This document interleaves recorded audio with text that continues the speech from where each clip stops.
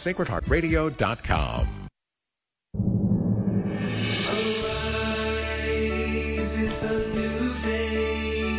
Hear his word, let us pray. The Sunrise Morning Show. Better way to start your day. It is Thursday, the 21st of December, and many people in my world struggling with illness of some kind at the moment. Let's pray a prayer to St. Jude for the sick. In the name of the Father, and the Son, and the Holy Spirit. St. Jude, you witnessed the healing power of our Lord Jesus. You saw his compassion for the sick and dying. You yourself touched the sick, shared the sorrows of the mournful, and encouraged the despairing. You received this authority and healing power to work wonders, to cure the incurable, to make people whole. We ask you to intercede with our brother Jesus to send his saving grace, to heal the sickness and suffering of all who are ill, to uplift their despondent spirits, and to instill hope in their hearts. Glory to the Father, and to the Son, and to the Holy Spirit, as it was in the beginning, is now, and ever shall be, world without end. Amen. It is a better way to start a Thursday morning, the Sunrise Morning Show here on the EWTN Global Catholic Radio Network. I'm Matt Swain. Anna Mitchell has news. Paul Lockman at the controls. And up this hour, we will talk to Dr. Jared Stout. And before you know it, Christmas will be in the books, which means in the Christmas season we'll be starting the new year. And Dr. Jared Stout wants to invite you to be part of Exodus 90. If you don't know what that is, you will probably feel like doing some sort of something to get back on track in the new year, especially if you're a man, and Dr. Stout's got some thoughts. Dr. Jeffrey Morrow is continuing our series based on a Catholic Guide to the Old Testament, which he helped write. Today we're in the book of Ecclesiastes. Father Robert Nixon will talk about the virtue of fortitude, as explained by St. Albert the Great, and loneliness, a big time of year. A lot of people getting together with a lot of people, but there are a lot of people who don't really have a good group of people to get together with, who feel forgotten or lost or not really well understood this time of year, and Kevin Prendergast has some thoughts on that.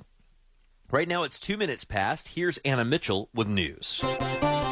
Good morning. The Senate has closed up shop for the year without a deal to fund Ukraine. The Senate adjourned yesterday and will reconvene on January 8th. In the meantime, Senate and White House negotiators plan to hold virtual meetings on an emergency foreign aid package over the Christmas and New Year's break. Pope Francis, at his general audience yesterday, reiterated his calls for peace in the Holy Land and in Ukraine. After reflecting on the nativity scene during his catechesis, he connected it with the work of peace, asking the faithful to go to the crib and ask Jesus for peace. He is the Prince of Peace. He said, in these days, we will see God lying in a manger. This is the strongest message of peace for the life of each one of us and for the world today. The Holy Father also offered prayers for all affected by a deadly earthquake this week in China. From Vatican Radio, Joseph Tollick reports. Rivolgo il mio pensiero alle vittime e ai feriti causati. I turn my thoughts to the victims and those injured in the devastating earthquake that struck the Chinese provinces of Gansu and Qinghai on Monday.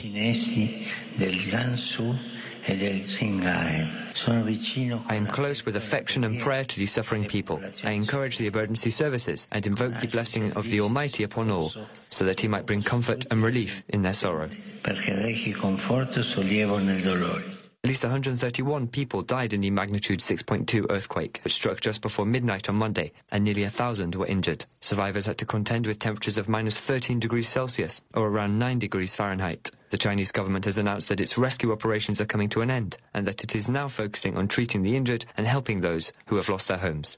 I'm Joseph Tollick. The FTC is proposing new rules to put more limits on tech companies' collection of children's data. In announcing the proposed rules yesterday, FTC Chair Lina Khan said kids must be able to play and learn online, quote, without being endlessly tracked by companies looking to hoard and monetize their personal data, end quote.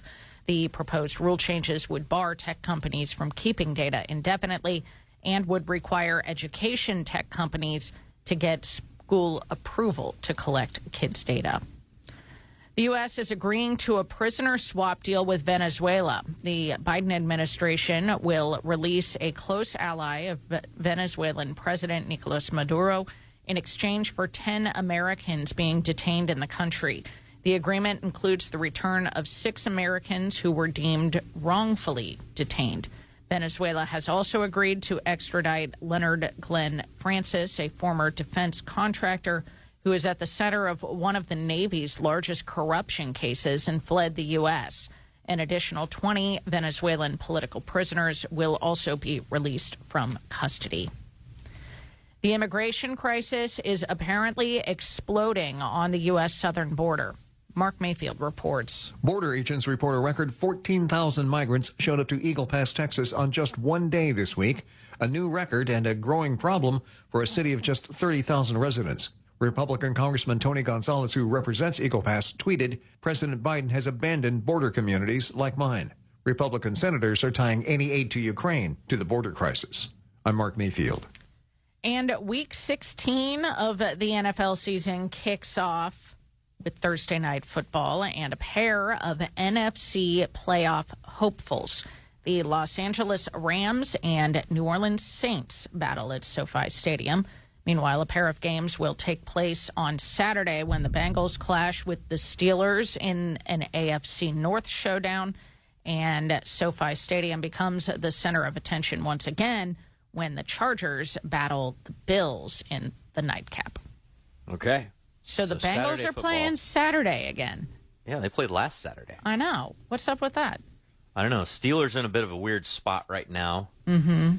Chargers just fired like everybody last week. So, and the Bills destroyed the Cowboys. So the Bills looked good, but the Chargers have absolutely nothing to lose. Yeah. That can be a very dangerous thing. Mm-hmm. I don't know. And then you got some big stuff on Sunday, Christmas Day. Mm-hmm. It'll be interesting. Although my focus this weekend will not be the On back-to-back football? No. NFL slates, but rather the back-to-back sacramental powerhouse, like liturgical epicness. I know, man. You know, Very when I first exciting. heard this announcement, I was like, "Oh, we gotta figure out the logistics of this." The way that Advent has fallen this year, and the way that like everything has gone insane, I'm like, yeah, I think I need 2 days in a row of church. I know, right? I think I just want to like block out all the insanity and just be at Mass and have that be like the absolute focus and center of my Christmas this year. Yep. It's amazing how God works that out, you know? It's been a wild one for me and for a lot of people I know. So, if that's you, see you at church. I'll see you at church anyway, probably. 8 minutes past. I'm Matt Swaim, joined now by Dr. Jared Stout, and he is the author of How the Eucharist Can Save Civilization. He's also director of content for Exodus 90. You can find them online at exodus90.com. Dr. Stout, good morning. Morning. This is a great time to talk about this because the New Year's holiday always sneaks up on everybody, and everybody is like, I got to figure something out. They figure it out on the 31st, right? What am I going to do starting tomorrow? How does Exodus 90 really help people have something like they can like anchor themselves to so they don't have to invent their own self-improvement plan from scratch? Yeah, well, first of all, I should say that Exodus 90 is for men, but it is a powerful 90-day experience rooted in 3 things. Prayer. So we during the 90 days leading up to Easter, we dedicate ourselves to an hour of daily prayer. What we're known for is the second point, asceticism. So these are, the disciplines of self-sacrifice, especially the cold showers. That's what everybody focuses on, cold showers, but fasting and abstaining from alcohol, and also giving up unnecessary media use and technology usage. And then the third thing is fraternity, that there is a weekly meeting with a group of men, even a very short daily check-in with one guy called your anchor.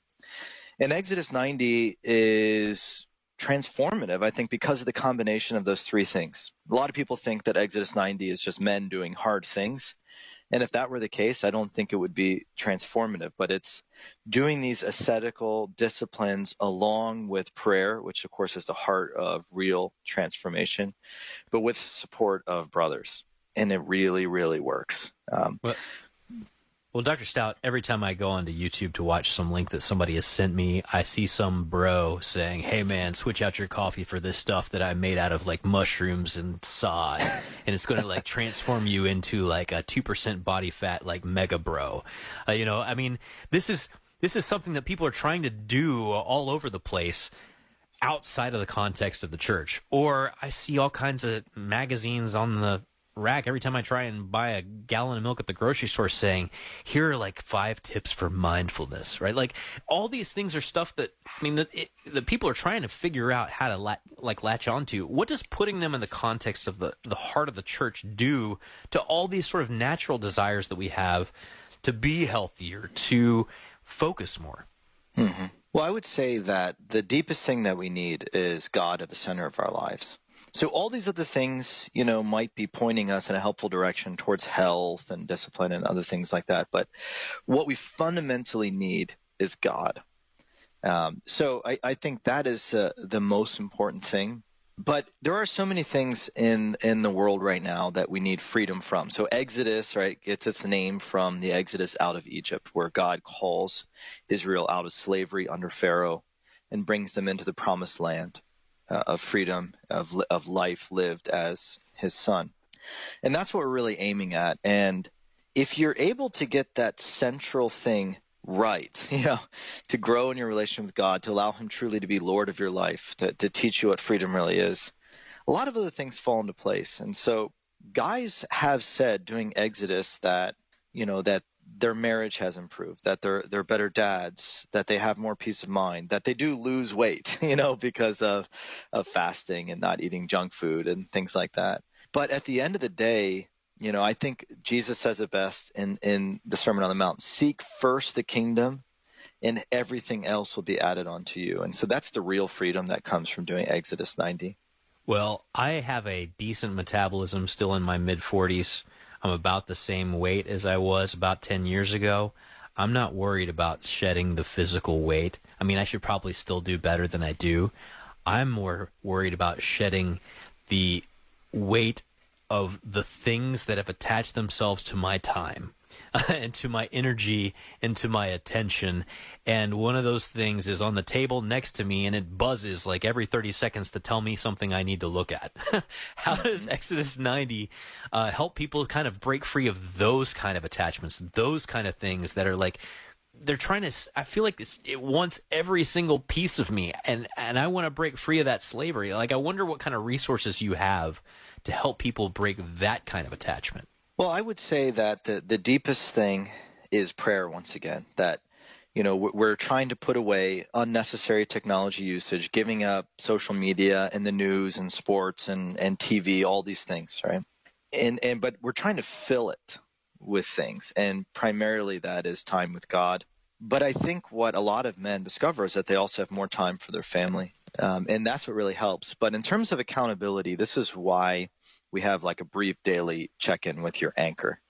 You know, how are you doing today? Are you sliding back into the news there? You know, are you trying to play video games? You know, these things they're giving up, and it's not negative in the sense like somebody's looking over your shoulder, but it's just, you know, having some accountability through the men in your fraternity, because together you're trying to do the same thing, right? We're all trying to get this freedom, and I think anybody, if they really think about it, like you were saying, Matt, you know, you realize that we need more freedom in this area, that there are just too many distractions, too many things, you know, kind of pulling us these different directions and intruding into our lives. And this is a big reason why men do find greater freedom doing an Exodus. Yeah, and I think, too, that men just want freedom from 100 different kinds of things. And the men struggle with excesses of, I mean, a guy who doesn't want to pay attention to sports, that's fine. You can be like, okay, so I watched the game on Sunday and that's the end of it. Except every single other day of the week is saturated with people unpacking the game that just happened and pointing towards the game that's about to happen, right? It's amazing how easy it is to get sucked in. Or maybe you want to try and limit your lust and anger and all these other things, and yet cable news is just saturated with stories that make you angry and often have some sort of salacious angle to that. Like, it's just so saturating, and I think that people want to break free.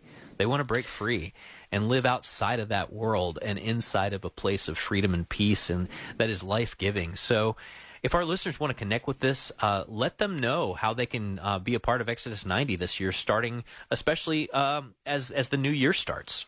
Well, you can find us at exodus90.com. You know, even though we're trying to step back from technology, you can find us on YouTube, and you can kind of watch some videos about, you know, what it means to do an Exodus and what it will be like. So we have a lot of resources. You can even find a fraternity through our app. So you can get on there and find other men in your area who are looking to do an Exodus. But the best place to find guys is within your own parish, you know, because I think even though doing Exodus can be hard, there's just so many men who yearn for this kind of experience and for the freedom it offers. Well, thank you so much, Dr. Jared Stout. We've got him linked at sunrisemorningshow.com. Back with headlines right after this. It's 1:15. Do you feel as though life is flying past you? Are you desperate for a way to find moments of peace and quiet? Lord, Teach Me to Pray, the free Ignatian prayer series, will open your heart to His voice, to the peace you're seeking, and the only love that fulfills the human heart, Jesus. God is calling you to true joy, knowing Jesus personally. Lord, Teach Me to Pray is free. Just go to LordTeachMeToPray.com and click on the red box. That's LordTeachMeToPray.com. For 150 years, the Comboni missionaries have followed in the footsteps of their founder, St. Daniel Comboni. We are an active missionary group sharing our deep faith in God through service to the poorest and most abandoned people around the world, satisfying both the physical and spiritual needs of the people in our mission. Please support our mission work with a generous year-end gift today. Thank you for your prayers and kindness. Give today at combonimissionaries.org. That is combonimissionaries.org. Business owners are starting to think outside the box to find new customers.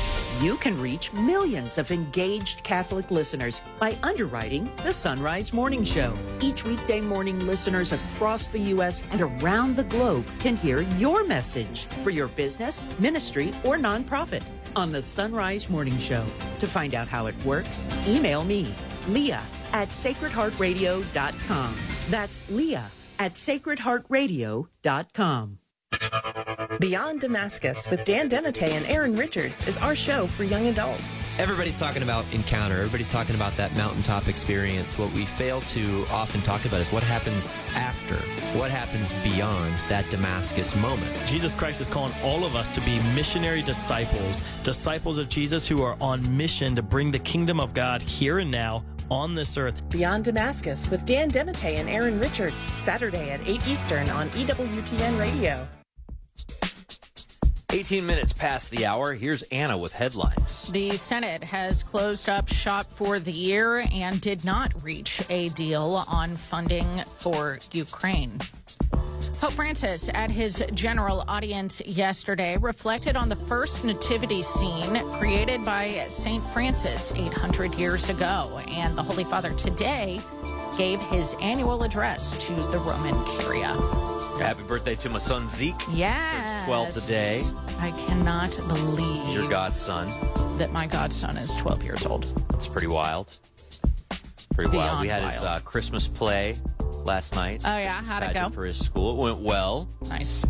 They kind of have a standard format that they follow. They always have like this Happy Birthday Jesus song they sing at the end that is led by the pre-Kers. Aww. And it brings down the house. Of course. His class, the sixth graders, did a round of Dona Nobis Pacem. Ooh, cool. Yeah, it was good. It was good times. I know you had your Christmas pageant for your school, your kids' school. Your son had a big role. Oh, yeah. Tommy was St. Joseph in the kindergarten nativity play. It was just a classroom play. They all did their own thing, and so Tommy got to be St. Joseph, and he nailed it. Steadfast and quiet. You know all his lines? He did. I mean, if you're going to be in a Christmas play, I mean, the St. Joseph one, I mean, it's all face act. You're like Gromit in Wallace and Gromit. You don't have any lines, but you have to communicate some stuff. without words. words. I wish I had known you were going to bring this up. I would pull up the audio. I'll see. Maybe I'll mute my mic. You get the audio of all of St. Joseph speaking. I know, right? Well, Tommy there they had were. more, You guys just missed them. Tommy had right there. more speaking parts than St. Joseph actually did in Scripture. Wait, so they did give him lines? Yeah, let me see if I can. I'm going to mute my mic. You talk for a second. And I'll see if I can get to if you're going to put St. Joseph lines in a play, really all you got to do for a Christmas play is just have him say, "Okay." He said, "We will go to Bethlehem." Was his main line. Well, he probably did say that at some point. It's true. Sorry, I'm trying. We just don't have a record. I don't have it up yet. Hang on. It's all right. It's all right. All right, here we go. You know, I mean, he's a man of action.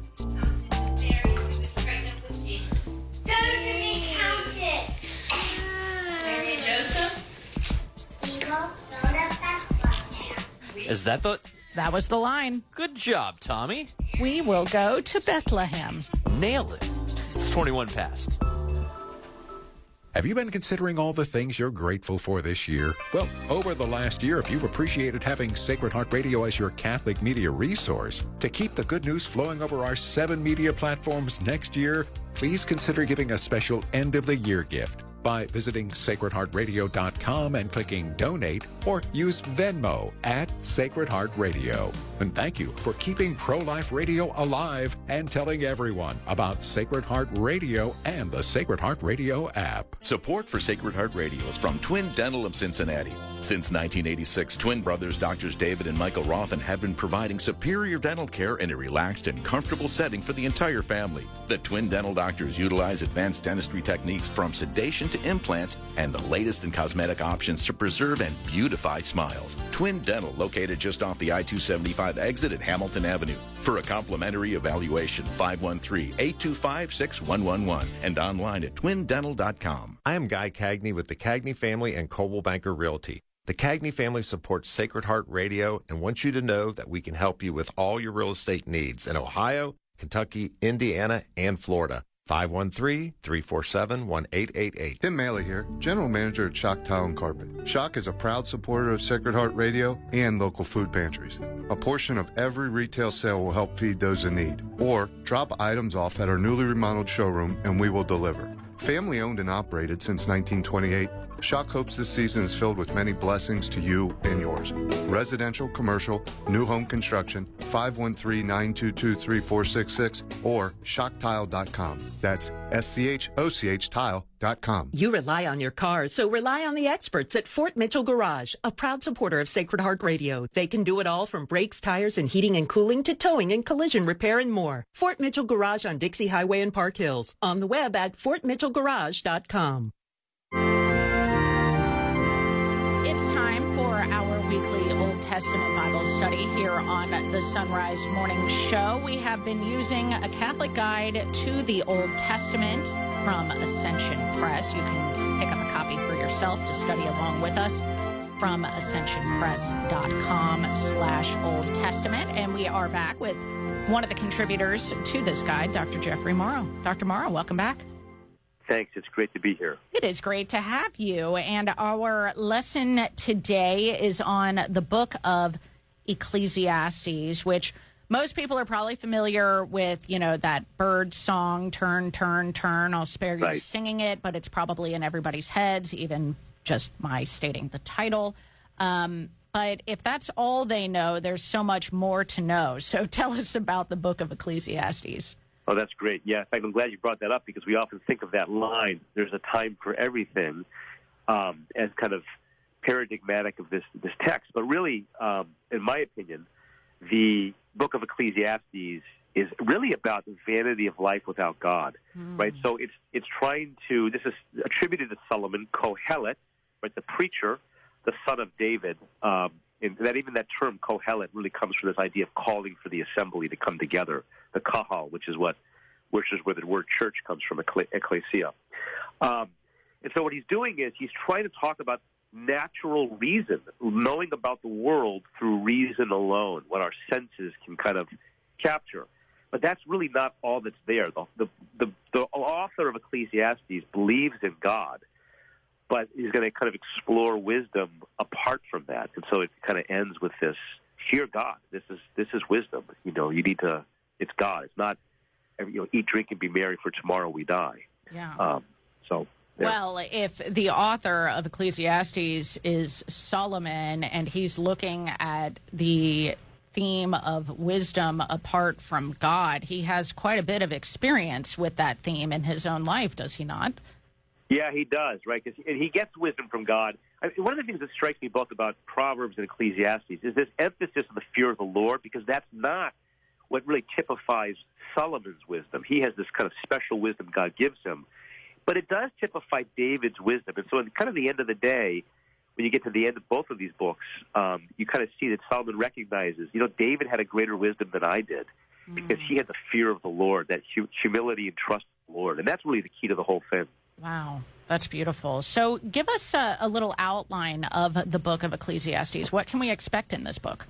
Well, I would divide it kind of focusing the beginning sections, really chapters 1 after the prologue to roughly 6 is all about vanity, right? Vanity in kind of everything, pleasure, even wisdom, right? Work, seasons, time, people, riches, everything that you have, it's all vain. It's not just there's a time for everything, but it's all vain because that's all we have.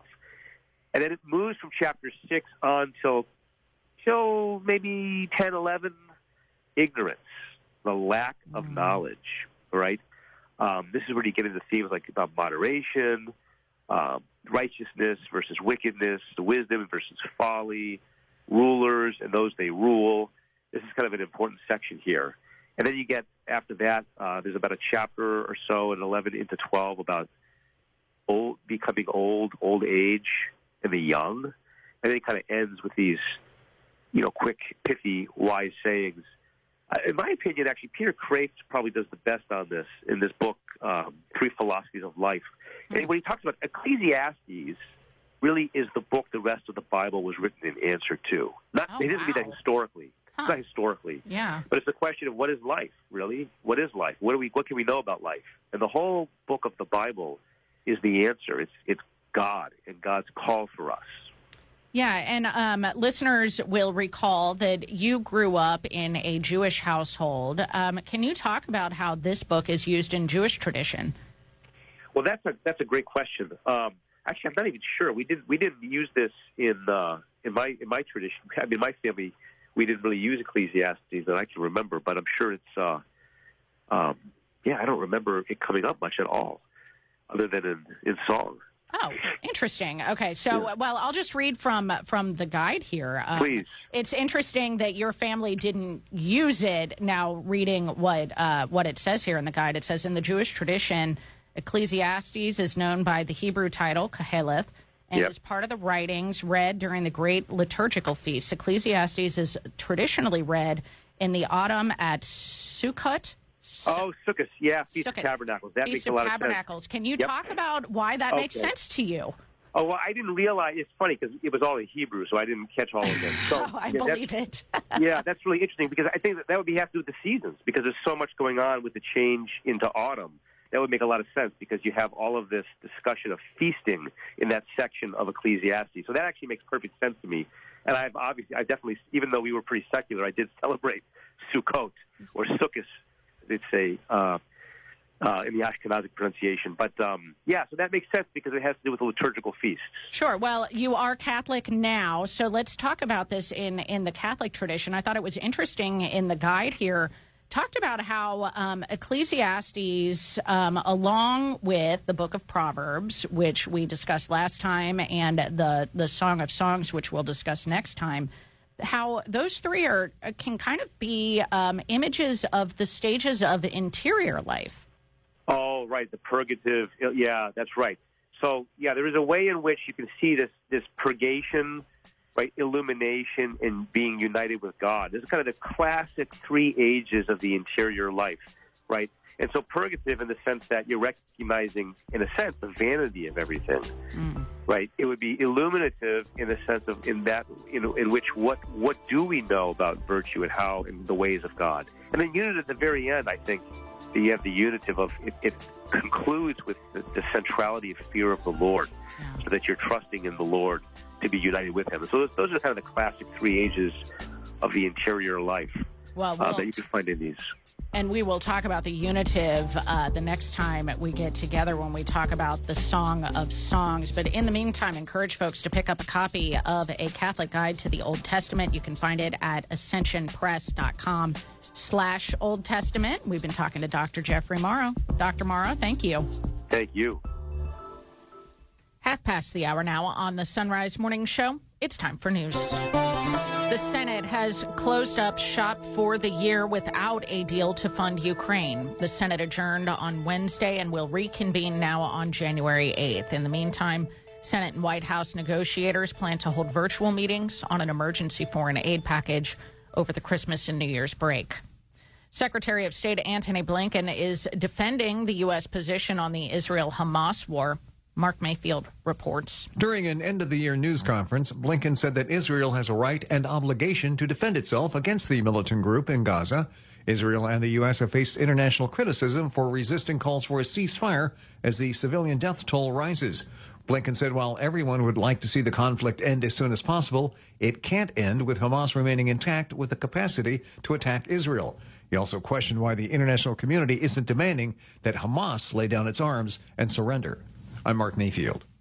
Pope Francis, at his general audience yesterday, reiterated his calls for peace in the Holy Land as well as in Ukraine. After reflecting on the nativity scene during his catechesis, he connected it with the work of peace, asking the faithful to go to the crib and ask Jesus for peace. He is the Prince of Peace, he said.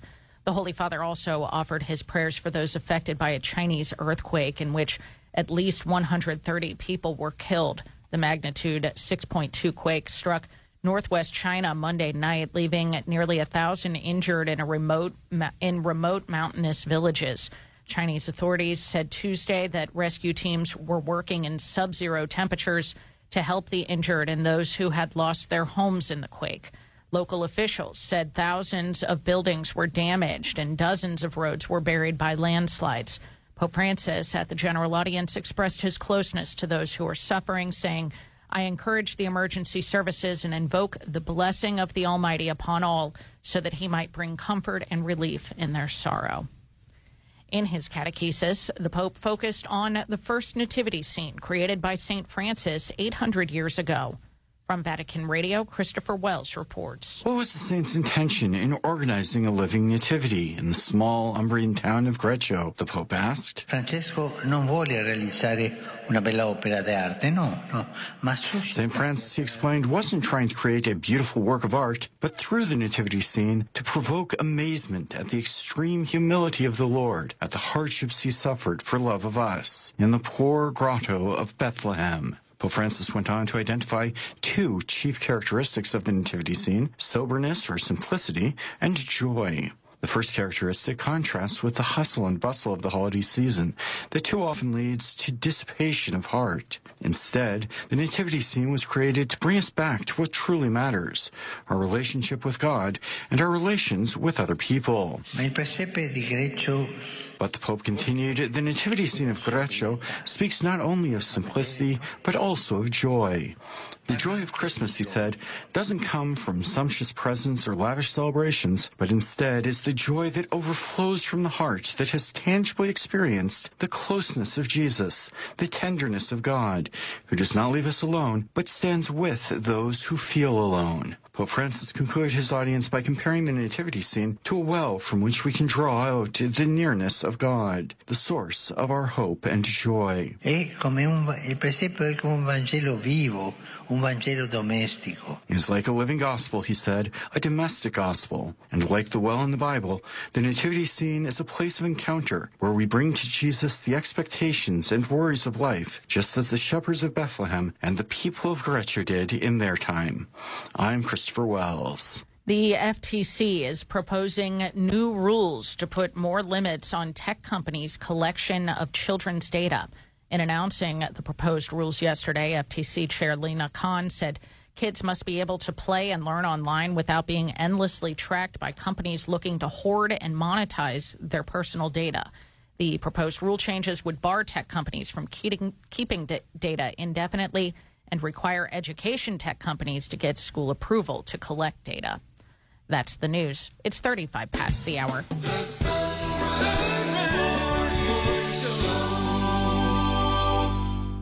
Now you can use Venmo to give to Sacred Heart Radio. Just type in @Sacred Heart Radio, all one word, to give a gift of any amount. To help broadcast God's life-giving message over our 7 media platforms, use Venmo @Sacred Heart Radio. Support for Sacred Heart Radio is from Schneller-Knockelman Plumbing, Heating, and Air. During the hottest of weather, Schneller-Knockelman will keep you cool with air conditioning repair, installation, and maintenance. Schneller-Knockelman. Find us at skpha.com. skpha.com. Support is from Andiamo Artisan Bakery in Hamilton's German Village, featuring authentic Italian cookies and sweets to grace your table during the holidays. From their signature Sicilian almond paste cookies to cannoli and tiramisu, celebrate the season with the flavors of chocolate, walnut, and fig. Order in store or online at andiamo-artisan-bakery.com. That's ANDIAMO, andiamo-artisan-bakery.com.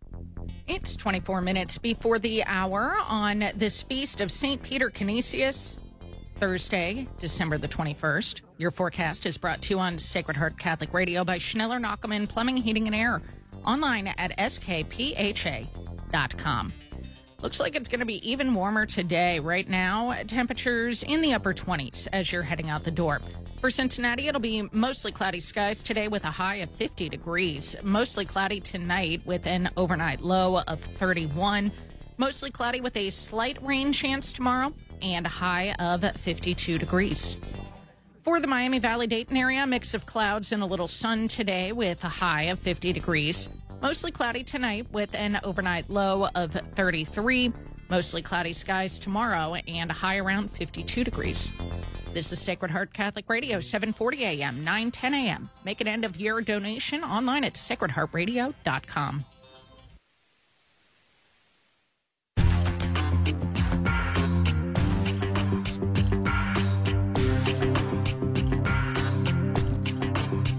It's 37 minutes past the hour. You're listening to the Sunrise Morning Show on the EWTN Global Catholic Radio Network. Happy to have you along with us on a Thursday morning. Father Robert Nixon is back with us now on the Sunrise Morning Show. He's a Benedictine monk at New Norcia in Australia. He's translator of the Tan Resurrection series, and we have been going through The Paradise of the Soul by St. Albert the Great. Father, welcome back. Thank you, Eddie. It's great to be with you. It is great to have you. And this week we are talking about the virtue of fortitude. How does St. Albert define fortitude? So he describes perfect fortitude is to be able to rule and govern well one's own soul. This means being able to restrain the soul from all pride, envy, wrath, lust, avarice, vainglory, self-satisfaction, and carnal desire, so that the rational intelligence refuses ever to consent or to cooperate with such tendencies. Hence it is written, the one who rules his own soul is better than the one who conquers cities. So for him, fortitude is the ability to govern oneself, to rule one's own actions, one's own thought, one's own soul. And this is what fortitude, what true strength consists in. Yeah, and lest we believe that fortitude is some sort of physical strength, he offers us the example of Samson. Indeed. So here we have strength. Samson, who is this figure who has phenomenal physical strength. But at the same time, when we read about his story in the Bible, we see that he was actually in some ways quite a weak character. He would be, persuaded by various women, notably Delilah, and was kind of easily misled. So I think that's a very good example of someone who has physical strength but doesn't have the ability to govern his own heart. And we also have the example of David, who, of course, not only had physical strength but also had a great deal of intelligence and wisdom. But in a few instances, he himself succumbed to various temptations. So we see someone whose strength is flawed by numerous particular weaknesses. And this complete strength, which St. Albert the Great is talking about, is perfect governing of oneself. And what is the freedom that comes with that? So I think, if we think about our human condition, that we're all subject to different temptations, tendencies, and so forth. And so from time to time, we can feel that we're not really in control of our own actions. Now, if you think about this virtue of fortitude, it means complete self-governance, self-mastery. And he talks about that in terms of freedom, a type of positive experience of spiritual delight. And this frees us from all vices, from all temptations. It makes us truly in command of ourselves. And I think that is the greatest form of power any person can have. Now, can you talk about how St. Albert distinguishes between true and false fortitude? Yes, indeed. So he talks about a false or perverse kind of fortitude. And that's when a person uses their courage or strength for deeds contrary to the will of God. And, we can often see this. We can often see people who are in some ways villainous, yet they possess great personal strength, even personal discipline and self-control. But this can all be misdirected. It can be directed towards perverse purposes. So he's saying that for true strength, for true fortitude, it needs to be in accordance with the will of God. Otherwise, we're misusing one of these personal gifts. And he quotes St. Anselm.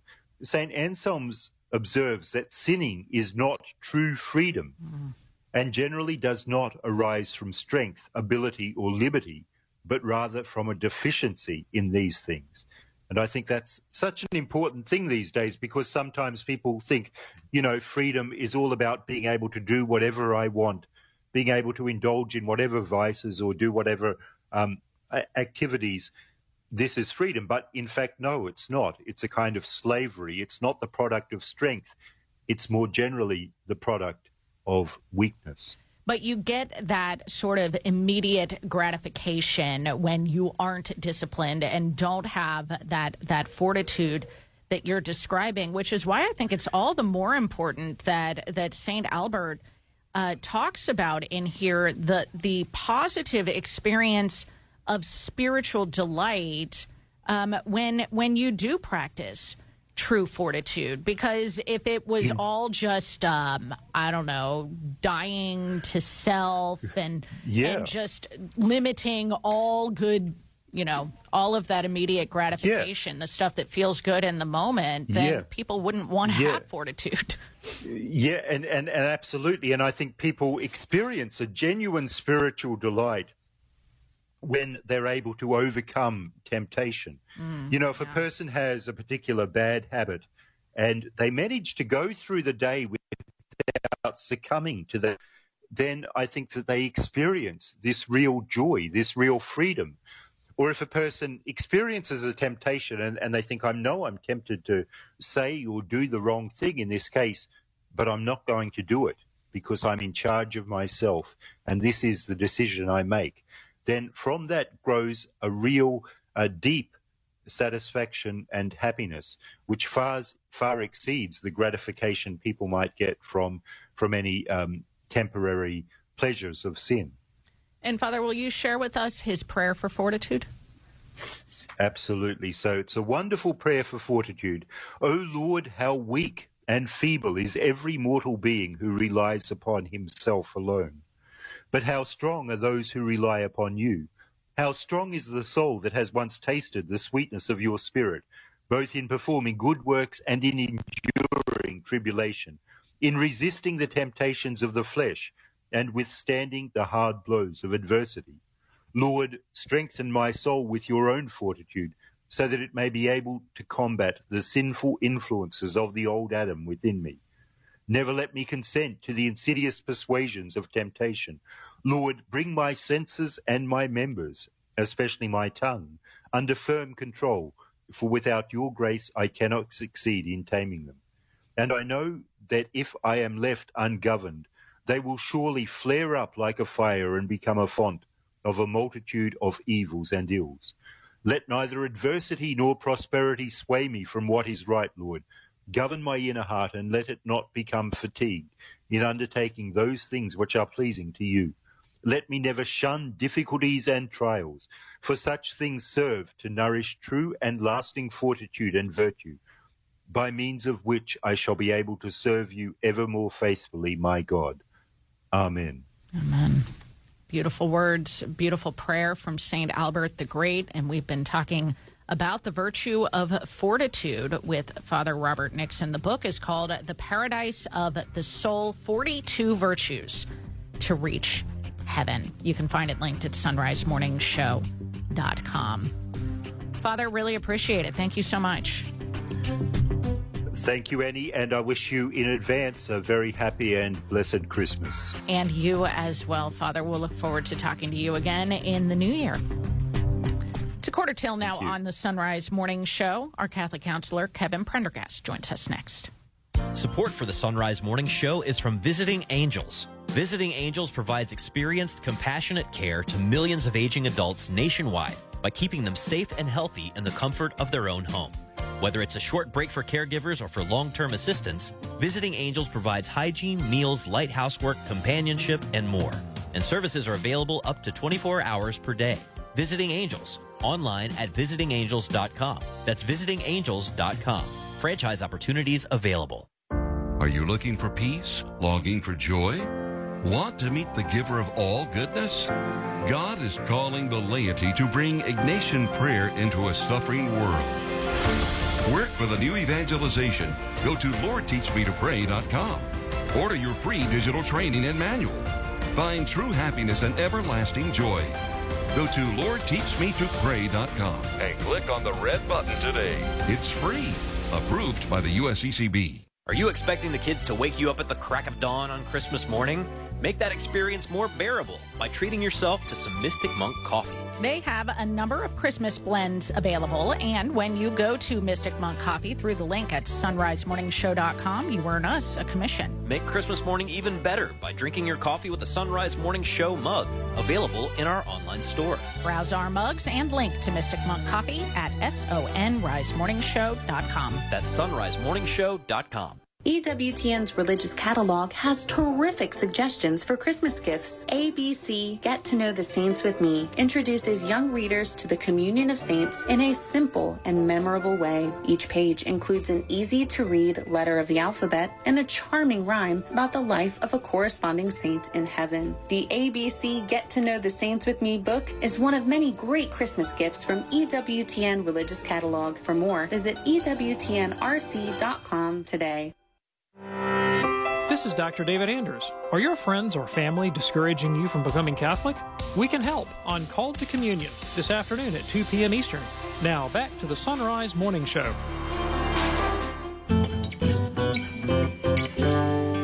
Sunrise Morning Show continues, and this is a time of year, Advent into Christmas, and especially as winter hits, that people tend to get isolated. It's a little harder to get outside, and people feel alone. And here to talk about that is pastoral counselor Kevin Prendergast, a licensed counselor with decades of experience in the classroom, but also in private practice. Kevin, good morning. Hey, good morning, Matt. So there are going to be people at our parish who, it looks like they're out there mixing it up with hundreds and hundreds of us for Christmas, but they're going to go home by themselves. And there are people who even are going to be surrounded by family who are still going to feel lonely this Christmas. What are some ways to think about this and ponder how to break out of some of that? Yeah, I got two little stories to share that are very upsetting, but I think they really teach us something. And it kind of goes back to in Genesis when God asked Cain, "Where's your brother?" And he said, "Well, am I my brother's keeper?" And I know a lot of our listeners are doing a lot of charity and outreach, and I think it's about paying attention, so not getting absorbed in my own world. So the two stories are this, Matt, and then a couple of thoughts from our faith tradition and psychology. So this really grabbed me, and I have some friends in Dublin, and last year they pointed out a story to me that there was a man in his 70s who lived by himself in Dublin, Michael Whiston, and he was not found after he died. He lived alone, and he died and wasn't found for a year after that, which you read that story, you just think, how could that possibly happen? But there was another incident in the Netherlands before that where there was a 74-year-old woman who wasn't discovered for 10 years after she deceased. So that seems like that's, once in a million, and that never happens. I can tell you from my experience, the work that I do, that I could name off 5 people right now in the last 5 or 6 years in this medium-sized Midwest city who have had the same thing happen, who were found a long time after they were deceased. And so it's disturbing, but it makes us pay attention to sit up. Michael Doherty, Brendan Doherty, who writes for the National Review, he reflected on that story from Dublin. And what he said is, I worry that stories like his are becoming more common and will for a great long time. So I think that part of it is we don't want to pay attention to the people that are on the margins because it makes us feel uncomfortable. We it's like going by a train wreck or car wreck, and so we can't help but look, but then we look away because, we start thinking about our own mortality, about what if this happens to us? Who's going to take care of me when I'm old and when I'm alone? I don't have family nearby. So, and then people just fall through the cracks. But as Christians, that's our mission is we can't let anybody fall through the cracks. Now, sometimes people have mental health issues or addiction, and so in a way in some sense, they choose to be isolated. They push people away. But still, does that remove them from our care? So that's kind of the story. The part of, like in faith and psychology from the counseling point of view, most of the people who come to see me for counseling when they're really in distress are in some way their relationships are broken or damaged. A lot of people are out of community. And even though we've got more and more technology to keep in touch with each other, and you've talked about this, you and Annie, a lot, is we don't have that face-to-face contact, and we need that. One of my colleagues wrote a book about marriage where the title was Created for Connection. Where it's hardwired in us that we need each other. And it's disturbing because as people move away and are more mobile, a lot of us don't have our kids or our families, our relatives close by. And then if something happens, it doesn't take much to push us into that stage of life, kind of like Michael Whiston in Dublin, right? We fall into despair. Yeah. And if it's that bad now, and it's always been, there have always been people who have fallen through the cracks. And in some ways, social media is the only way that you sort of tell where somebody is or check up on them once people, disperse like that. But I'm wondering, too, I mean, I know that there are people also who have either lost a spouse or, maybe they've never gotten married. And, like, this is the time of year where they're like, everybody else has got somebody to go home with me, right? You've got some of those things going on. But also, Kevin, I'm kind of wondering generationally, down the line, 20, 30, 40 years from now, there are so many people from my generation and younger who decided they don't want to have kids at all. They don't want to get married at all. And that's all good and well for your 20s and 30s and maybe 40s while you're out and partying and living the dual income, no kids life or the bachelor existence. But after that, who is tied to you who has like a family obligation to see if you're okay? I mean, I'm very worried about where this might go. Yeah, and I think the good part about the digital connection is it does help people who are isolated or homebound or have mobility issues that we can still reach out and be connected through support groups and check in and still have relationships. But it's not a complete substitute. I mean, I'm the minority opinion in my field at this point that telehealth, cannot possibly replace a person-to-person contact. That's right. I got your back on situation. That one. Okay. Yeah. But I think with my very unprofessional opinion. Yeah. Okay. But here, and I think it applies to our churches too, like it's necessary right now that parishes merge and work together and consolidate to preserve resources and all that. But some of our parishes are so large right now, it's easier and easier to fall between the cracks. We don't know anybody there. And it takes an effort. And, a question is, if some older person at our parish stopped coming to their regular 7 a.m. Mass or, 10 o'clock on Sunday, who would notice? Who would check up on them? Who would even think about that? And I think that should make us a little uncomfortable. One of the other things that might, disturb our conscience a little bit is in the Netherlands, it's been the secular social agencies after this woman's death, where she wasn't discovered for 10 years, that started a whole campaign across the country, one against loneliness, and a lot of different things, putting young people in touch with seniors, visiting, even working with some of the grocery stores to have, get rid of the self-checkout, have one counter that's just for people 60 and older who want to come through and don't want to rush and maybe want to chat with the cashier. So in our country, well, that's not efficient. And it costs too much money. But I think there's some initiatives from the secular realm. So the article in the BBC that I saw that described this didn't really talk about what the church is doing there. So what could we do? Pope Benedict had a great suggestion in his senior years, is that maybe on Sunday, Sunday is the day, obviously, the Lord's Day, given to worship, but also to service, to charity, so that maybe to think about it, and this is what he challenged us to do, a number of years ago, is maybe our families to dedicate some part of Sundays or some Sundays in the month to visiting a nursing home, checking in on older neighbors, making a visit to the jail if that's within our comfort zone, so that we go out to the margins. And there's people, we don't have to go across the world to find people in the margins. They're right here in our cities. So I think those are things to think about. It's kind of another inventory or an examination of conscience. Is maybe I'm doing that already, which is great. And what does the Lord want me to do? And I think it ties right in with Christmas, that a lot of the Christmas, the nativity stories in Matthew and Luke are about people who are poor and abandoned and isolated and older and neglected. And the Christ child comes as a sign of hope and inspires us to do the same. Yeah, who are the first people that get invited to the stable in Bethlehem? It's people who are working nights. Yeah, right. Yeah. Out by themselves in the fields. So yes, a very great thing to reflect upon. Kevin, I almost called you Kevin Schmeezing. We got so many Kevins around. Kevin Prendergast, Merry Christmas. We'll talk to you in the new year. Hey, thanks, Matt. God bless. I love all the Kevins around here. It's a great thing. Truly our bounty hath increased. Kevin Fold. Back with another full hour after this. It's 3 till. I'm Father Rob Jack. Join me this afternoon for Driving Home the Faith, where Ed Clancy will share the latest news from Aid to the Church in Need. Father Paul Sullins will discuss the Ruth Institute's study on conversion therapy. I'll begin my reflection on the 5th O Antiphon, O Rising Sun from on High, with frequent traffic and weather to get you home safely. That's this afternoon beginning at 4 on Sacred Heart Radio. You're on the road to Christ the King, driving home the faith.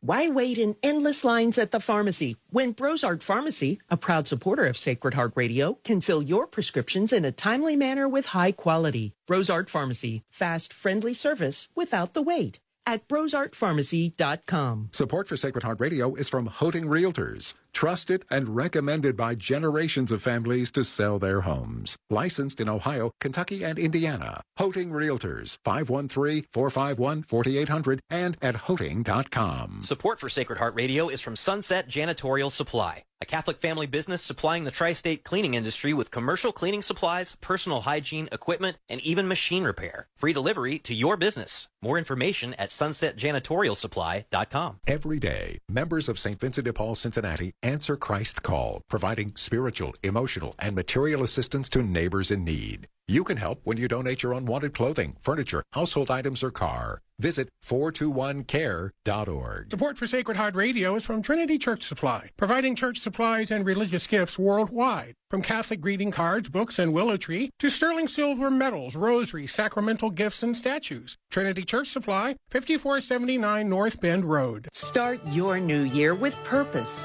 Gate of Heaven Cemetery of the Archdiocese of Cincinnati is here to help you understand church teachings, to assist your loved ones tomorrow by thinking ahead today.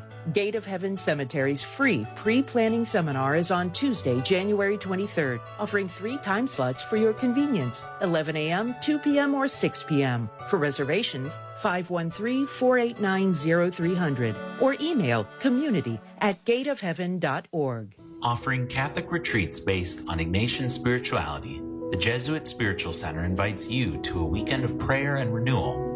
As you begin a new year, take time to slow down, refocus, and experience the peace of Christ that surpasses all understanding. Register now at JesuitSpiritualCenter.com. JesuitSpiritualCenter.com. That's JesuitSpiritualCenter.com. JesuitSpiritualCenter.com.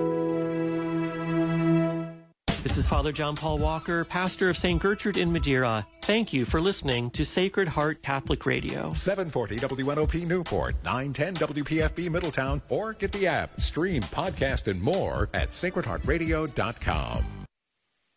Arise, it's a new day. Hear his word, let us pray. The sunrise morning show. Can't wait to start your day. We continue through this season of Advent with just a few days to go. On this Thursday, December the 21st, let's pray together in the name of the Father, and the Son, and the Holy Spirit. Lord, come and reward your people's hope. You came forth from the bosom of the Father to clothe yourself in our humanity. Bring joy to those who long in faithful prayer to see your face. You came to stir to life the prophet, prepared to announce your coming to the world. Stir to joy those you have appointed to preach the gospel in our day. You came to fulfill the promise made to Israel. Grant perseverance to those who live according to your promised kingdom. O God, during this season of hope, you call your beloved people to arise in joy, to greet the celebration of the coming of your Son as the promised Messiah. Free us from all that would keep us from looking forward with eagerness to his return and glory. We ask this through Christ our Lord, whose advent we hail. Amen. It is a better way to continue through the season of Advent. I know a lot of people have already shifted gears. Christmas parties already happening. Christmas pageants and stuff already happening. And that's all good and well. It's a lot of us are seeing each other for the last time before Christmas. But we still have Advent. We still got some stuff to sort out. We still got some quiet to strive for and some peace and silence. It is the Sunrise Morning Show. I'm Matt Swaim. Anna Mitchell has news. Paul Lockman at the controls. And up this hour, Dr. John Bergsma has more on Ephesians and what it shows us about the love between God and his people. Rita Heikenfeld will talk about the 12 days of Christmas, which don't actually start until Christmas. And she has a recipe for a pomegranate vinaigrette, which sounds very festive and will be a great thing to dress up a common salad this Christmas for your Christmas feast. Gary Machuda has more thoughts on how we can believe the reliability of the gospel accounts, and then Ken Craycraft along as well. So stay with us if you can. Right now it is 2 minutes past. News of service of Central Fabricators and centralfabricators.com. Here's Anna Mitchell. Good morning. The Senate has closed up shop for the year and does not have a deal to provide more funding for Ukraine. The Senate adjourned yesterday and will reconvene on January 8th. In the meanwhile, Senate and White House negotiators plan to hold virtual meetings on an emergency foreign aid package over the Christmas and New Year's break. Pope Francis, at his general audience yesterday, reiterated his calls for peace in Ukraine and in the Holy Land. After reflecting on the nativity scene during his catechesis, he connected it with the work of peace, asking the faithful to go to the crib and ask Jesus for peace. He is the Prince of Peace, he said. In these days, we will see God lying in a manger. This is the strongest message of peace for the life of each one of us and for the world today. The Holy Father also offered his prayers for all affected by a deadly earthquake this week in China. From Vatican Radio, Joseph Tallek reports. Rivolgo il mio pensiero alle vittime e ai feriti causati. I turn my thoughts to the victims and those injured in the devastating earthquake that struck the Chinese provinces of Gansu and Qinghai on Monday.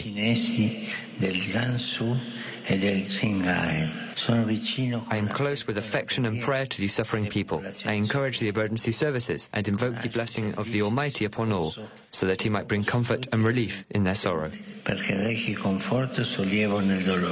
At least 131 people died in the magnitude 6.2 earthquake, which struck just before midnight on Monday, and nearly 1,000 were injured. Survivors had to contend with temperatures of minus 13 degrees Celsius, or around 9 degrees Fahrenheit. The Chinese government has announced that its rescue operations are coming to an end, and that it is now focusing on treating the injured and helping those who have lost their homes. I'm Joseph Tulloch. Pope Francis reflected on the nativity scene, saying it teaches simplicity and joy. The Holy Father was reflecting on the original scene created by St. Francis 800 years ago. He said that St. Francis was seeking to, quote, provoke amazement at the extreme humility of the Lord, at the hardships he suffered for love of us in the poor grotto of Bethlehem. He said the nativity scene was created to bring us back to what truly matters, to God who comes to dwell among us. The FTC is proposing new rules that would put more limits on tech companies' collection of children's data.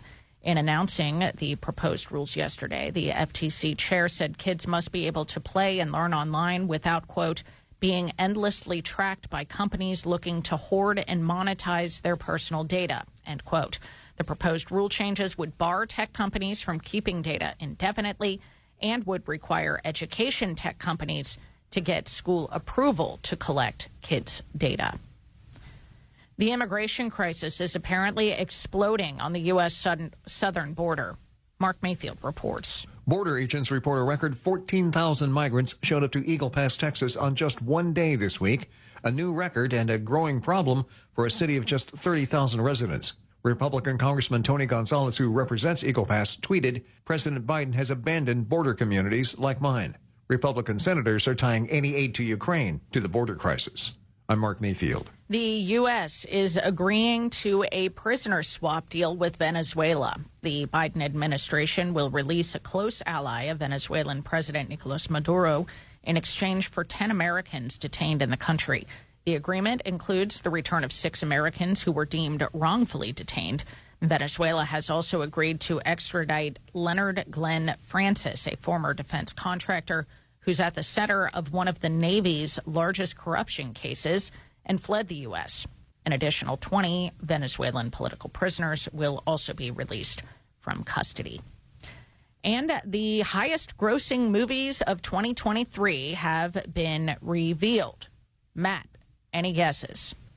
Barbie and Oppenheimer. Barbie, and Spider-Verse. Yes. Nothing topped Greta Gerwig's Barbie, which raked in more than $1.4 billion since hitting theaters in July. You are correct. Christopher Nolan's drama Oppenheimer was number 2. Okay. You were wrong about number 3. Into the Spider-Verse. The Super Mario Brothers movie was number 3.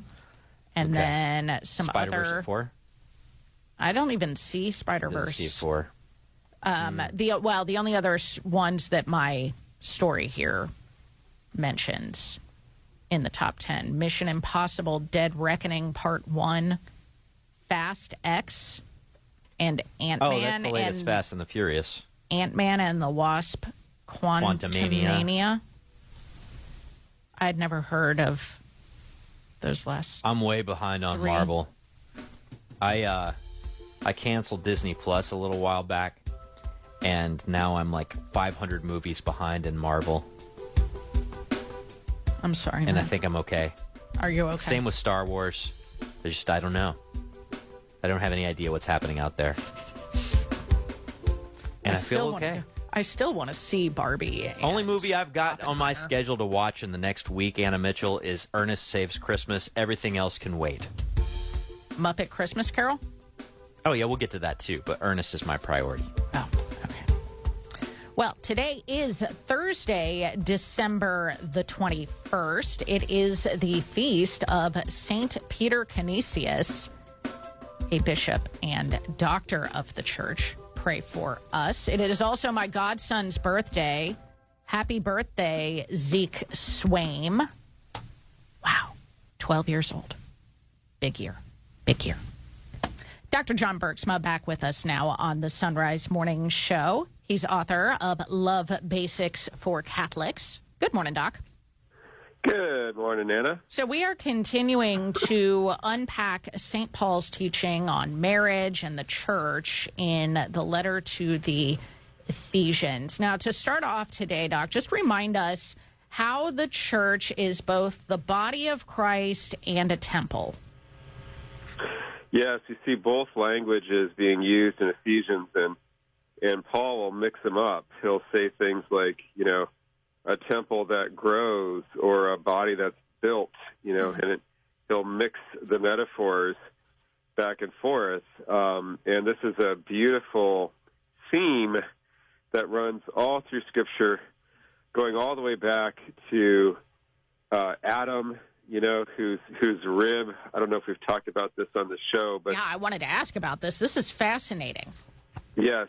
The word used for Adam's rib is really an architectural term, like you'd call it a stud in contracting, a 2x4 that you put up to brace, That's the kind of word that's used for rib back there. Wow. And it's almost only ever used when talking about building the temple in the Old Testament. But it points to Adam's body being an original temple. So his body was, because the Holy Spirit's breathed into Adam's nostrils, right? So Jesus is new Adam. You got all that going on there. John 2:21, he spoke of the temple of his body. And then we're the body because we eat his body through the Eucharist. So this, you could see that you could just walk around this mystery and view it from all these different perspectives. But the church is closely united to Christ in a marital covenant, and we are his body. We share his nature, and so Paul goes back and forth between temple and body when talking about the church and Jesus' relationship to it. Now, then, what are the implications for us as members of this church, which is both body and temple? Well, one of the implications that St. Paul draws out is that every one of us is important in Ephesians 4, and each of us needs to do our part within the body. And this is something he emphasizes elsewhere in his epistles, like in Corinthians, where he says, the hand cannot say to the eye, I have no need of you, and things of that nature. But every one of us has a place within the body of Christ, and we may be a ligament, we may be a muscle, we may be a bicep, whatever it might be, but we have to do our part. It's kind of one of those weakest link kinds of things. When you go to the gym, all of your muscle groups may be working fine when you're trying to do that pull-up, but if you got one weak muscle that tears, it can bring the whole process down.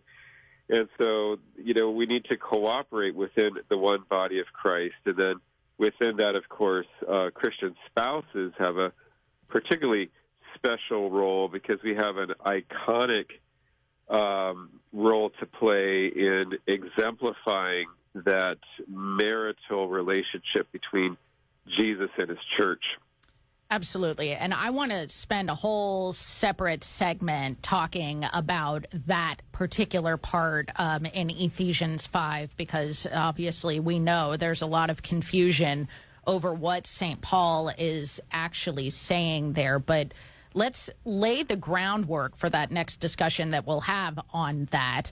I'm first of all going to read what you were just mentioning here in Ephesians 4, where he's talking about how we need to have, it talks about the stature of the fullness of Christ, so that we may no longer be children tossed back and forth and carried about with every wind of doctrine by the cunning of men, by their craftiness and deceitful wiles. Rather, speaking the truth in love, we are to grow up in every way into him who is the head, into Christ, from whom the whole body, joined and knit together by every joint with which it is supplied, when each part is working properly, makes bodily growth and upbuilds itself in love. Now, the reason I read that is to ask how that then plays into what we'll talk about the next time.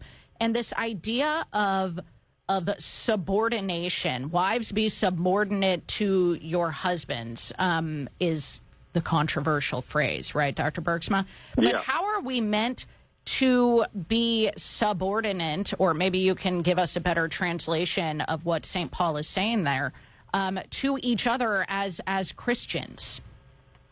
Yes, this is a general virtue, this virtue of placing yourself under. In Greek, it's the word hupotasomai. Don't expect anybody to remember that. Hupotasomai, not hippopotamus. Hupotasomai. That's right. It means to place yourself under another person. It means to defer to them. To allow them to go first. For example, and in some cases, Anna, it even has a sense of self-entrustment. I entrust myself to another person, and that's especially how it comes out later when we'll talk about that marital relationship. But I think before we get into talking about wives entrusting themselves to their husbands or subordinating themselves, as it's often translated, we have to recognize that this is a general virtue. It's not just like only women are called to do this. It's like every Christian believer is called to subordinate themselves to other believers. That is to say, look to others' interests before your own. Practice what John Paul II calls, the mystery of the self-gift. That is to say, give oneself away, put others' interests before one's own, and learn how, by giving ourselves away, we really emulate God, because this is one of the unique things about our faith, that in the Catholic faith we come to understand that God is not this monarch ruling and dictating over the world, although, yes, he has all authority, but primarily God is one who gives himself away. The Father gives himself to the Son gives himself back to the Father, and the self that they exchange is the Holy Spirit. So when we learn to lay down our lives, we're becoming God-like. That is an amazing message of the Christian faith. Absolutely. Doing it all out of reverence for Christ. We'll leave it there for now.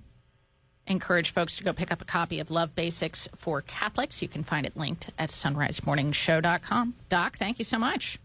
Absolutely. Talk to you next time.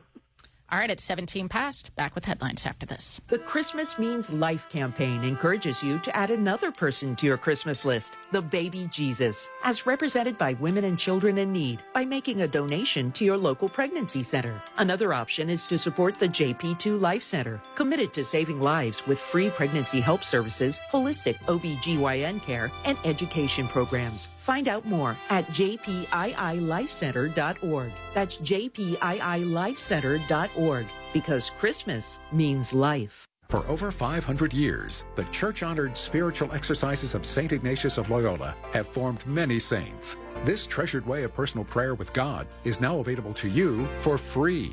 Order your free training manual at LordTeachMeToPray.com and bring Ignatian prayer to others. Lord Teach Me to Pray is approved by the USCCB. Order your free training manual at LordTeachMeToPray.com. That's LordTeachMeToPray.com. Lord Teach Me to Pray underwrites the Sunrise Morning Show. Business owners are starting to think outside the box to find new customers. You can reach millions of engaged Catholic listeners by underwriting the Sunrise Morning Show. Each weekday morning, listeners across the U.S. and around the globe can hear your message for your business, ministry, or nonprofit on the Sunrise Morning Show. To find out how it works, email me, Leah@sacredheartradio.com. That's Leah@sacredheartradio.com.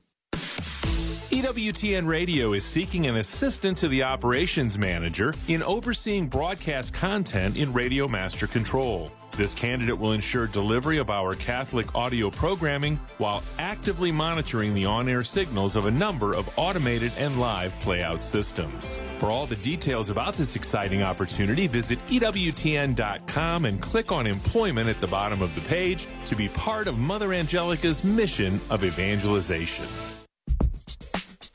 19 past. Here's Anna with headlines. The Senate has adjourned for the year and have not reached a deal on funding for Ukraine. Pope Francis reflected on the nativity scene during his catechesis and afterwards connected it with the work of peace at his general audience, asking the faithful to go to the crib and ask Jesus for peace around the world. The Holy Father also offered his prayers for all those affected by a deadly earthquake this week in China. News coming up again at half past the hour. Here, just about 11 minutes from now. Anna Mitchell, yesterday, Bill Schmidt was on the show talking about the song I Wander as I Wander. I Wonder as I Wander, and some of the lyrics and what it means to wonder and wander properly in Advent. And immediately after we hung up with him, you started talking about your frustration with the grammar of the song, which says how Jesus the Savior did come for to die for poor ordinary people like you and like I, when it should be like me, grammatically speaking. Exactly. Bill wanted to suggest a follow-up discussion with you about the grammar in the song. He says, and I'm noting from an email he sent me, he says, I'll start a campaign to change it to how Jesus the Savior, he died on a tree for poor ordinary people like you and like me. Bill Schmidt. See, there you go. Nicely done, man. Love it. I'm not as bothered by that. I told him I'm much more bothered by, like, when they change the words and joy to the world to make them inclusive, but they kill the poetry. So, where it says, let men their tongues employ, it gets changed sometimes to let us our songs employ. It just, take the percussive, like, poetic, I don't know, like, I still sing the old way. It's 21 past. As we come to the end of another year, would you consider a special gift to Sacred Heart Radio? Your gifts enable us to be a light shining in the darkness, to proclaim the good news that Christ has come and that Christ will come again. We'd be so grateful for any amount you can give, and it's tax deductible. Visit sacredheartradio.com and click donate. Use the Venmo app at Sacred Heart Radio, or just send in the envelope included with the Christmas newsletter. Thank you so much, and may God bless you and yours in this Christmas season. Support for Sacred Heart Radio is from Twin Dental of Cincinnati. Since 1986, twin brothers Drs. David and Michael Rothen have been providing superior dental care in a relaxed and comfortable setting for the entire family. The twin dental doctors utilize advanced dentistry techniques from sedation to implants and the latest in cosmetic options to preserve and beautify smiles. Twin Dental, located just off the I-275 exit at Hamilton Avenue. For a complimentary evaluation, 513-825-6111 and online at twindental.com. Support for Sacred Heart Radio is from Hoting Realtors. Equipped with the latest technology and market knowledge, Hoting Realtors can make the buying and selling process easier. 513-451-4800 and Hoting.com. I'm Bill Torbeck of Tri-State Abrasive and Tool Company, proud to support Sacred Heart Radio. We strive to provide the highest quality diamond and CBN products manufactured by privately owned companies, enabling us to provide prompt and personal service and you to avoid the unnecessary cost and frustrations of dealing with bureaucracies. Find us online at theabrasiveone.com. That's the number one. Theabrasiveone.com. Theabrasiveone.com. Support for Sacred Heart Radio is from Delhi and Harrison Pet Centers, with everything your pet needs, from guppies to puppies. Offering curbside pickup, in-store, and online shopping at DelhiPetCenter.com. That's DelhiPetCenter.com. It is time for Bible Foods with Rita Heikenfeld from AboutEating.com. And this time of year, there are so many different ways to talk about food and tradition and story and family and wrap it all together. Rita, good morning. Good morning, and you know how I love these legends. I do indeed. Let's talk about the 12 Days of Christmas. This is a song that a lot of people don't realize. The 12 Days of Christmas start at Christmas. And some people over the years have tried to figure out ways to make those numbers of those things match different things that relate to our faith. So if you could, set the stage for us a little bit. Oh, sure. You know, that Christmas song, The 12 Days of Christmas, there's a legend behind it, and here it is. It's that the song was a sort of kind of secret catechism for kids that could be sung in public in England. Now, this is from like the 1500s, Matt, to the mid-1800s without fear of arrest, because sometimes during those times, Catholics in England weren't permitted to practice their faith openly. And so the first one, the partridge in a pear tree, is, of course, Jesus. And then the true love that's mentioned in the song refers to God himself. And then the me, quote unquote, receiving all the gifts is every Christian. And what I love is that there's a passage in Luke 13 about how a bird wanted to keep her kids safe under her wings, sort of like Jesus said to Jerusalem, how often would I have sheltered thee under my wings as a hen does her chicks, but you wouldn't let me. So I love that passage as well. And of course, also, you know, you have the image of Christ, you know, on a tree that is in every Catholic church, right? The idea of the cross, the wood of the cross. I mean, there's so many layers to that analogy. But let's talk about the two turtle doves. Oh, I love this too. The Old and the New Testaments. Doesn't that make sense? There you go. There you go. Then we got three French hens. Yeah, the three French hens, Matt, stand for faith, hope, and love.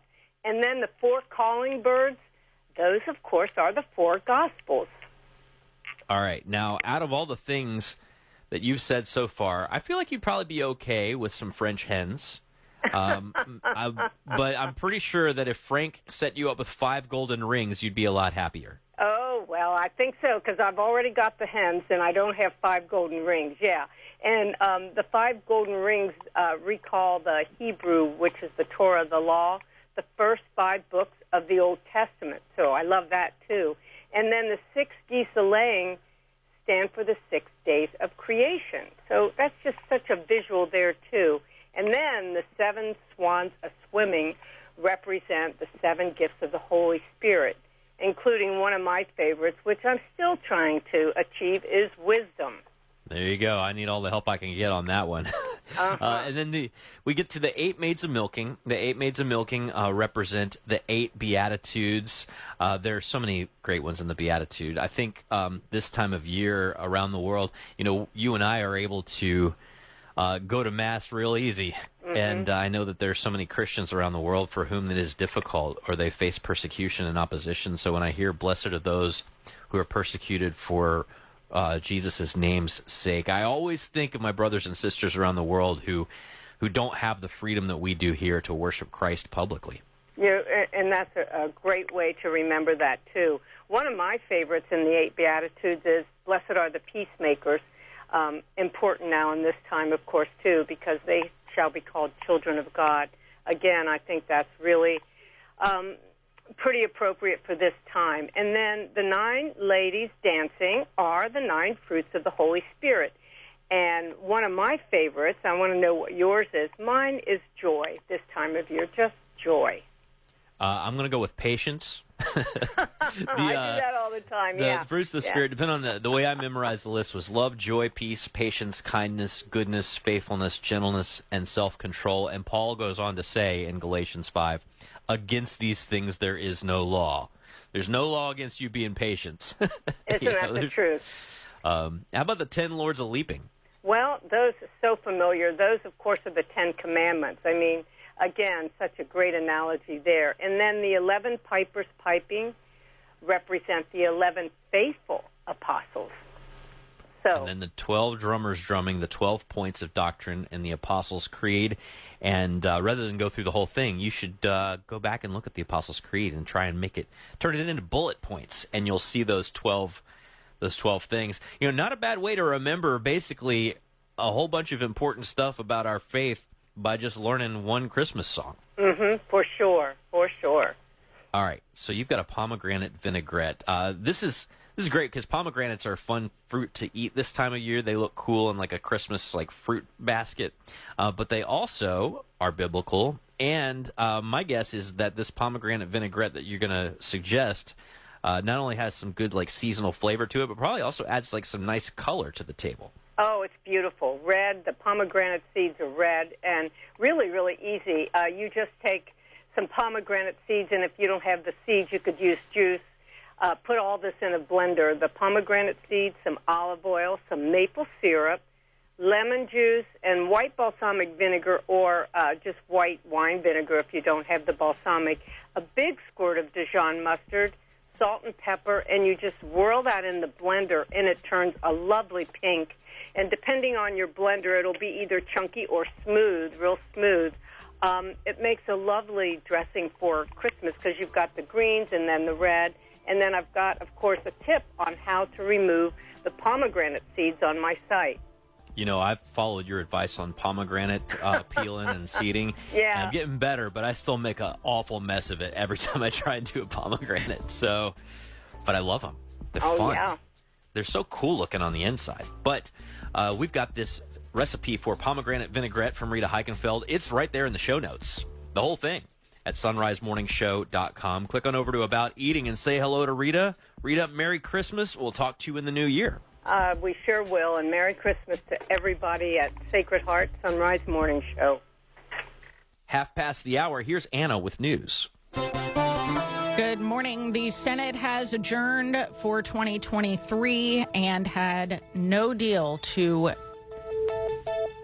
fund Ukraine. The Senate adjourned yesterday and will reconvene on January 8th. In the meantime, the Senate and White House negotiators plan to hold virtual meetings on an emergency foreign aid package over the Christmas and New Year's break. Secretary of State Antony Blinken is defending the U.S. position on the Israel-Hamas war. Mark Mayfield reports. During an end-of-the-year news conference, Blinken said that Israel has a right and obligation to defend itself against the militant group in Gaza. Israel and the U.S. have faced international criticism for resisting calls for a ceasefire as the civilian death toll rises. Blinken said while everyone would like to see the conflict end as soon as possible, it can't end with Hamas remaining intact with the capacity to attack Israel. He also questioned why the international community isn't demanding that Hamas lay down its arms and surrender. I'm Mark Mayfield. Pope Francis, at his general audience yesterday, reiterated his calls for peace in the Holy Land and in Ukraine.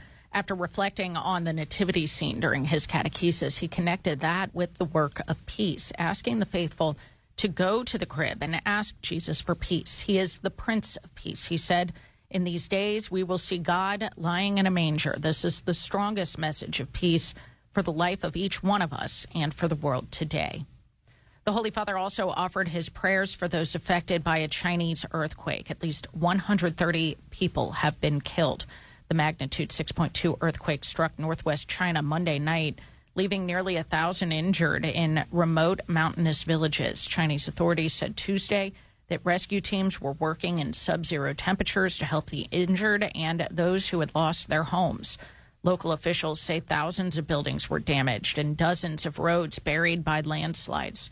Pope Francis at the general audience expressed his closeness to those who are suffering.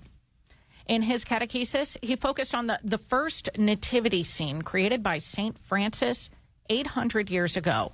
From Vatican Radio, Christopher Wells reports. What was the saint's intention in organizing a living nativity in the small Umbrian town of Greccio? The Pope asked. Francesco non vuole realizzare una bella opera d'arte, no. St. Francis, he explained, wasn't trying to create a beautiful work of art, but through the nativity scene to provoke amazement at the extreme humility of the Lord, at the hardships he suffered for love of us, in the poor grotto of Bethlehem. Pope Francis went on to identify two chief characteristics of the nativity scene: soberness or simplicity and joy. The first characteristic contrasts with the hustle and bustle of the holiday season that too often leads to dissipation of heart. Instead, the nativity scene was created to bring us back to what truly matters, our relationship with God and our relations with other people. But the Pope continued, the nativity scene of Greccio speaks not only of simplicity, but also of joy.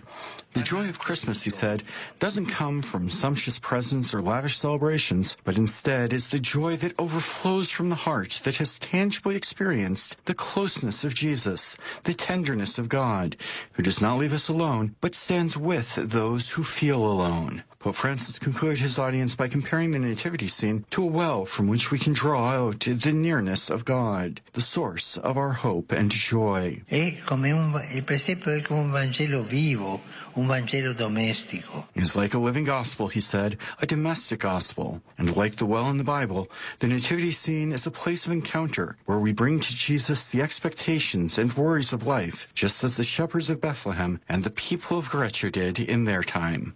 I'm Christopher Wells. The FTC is proposing new rules to put more limits on tech companies' collection of children's data. In announcing the proposed rules yesterday, FTC Chair Lena Khan said kids must be able to play and learn online without, quote, being endlessly tracked by companies looking to hoard and monetize their personal data.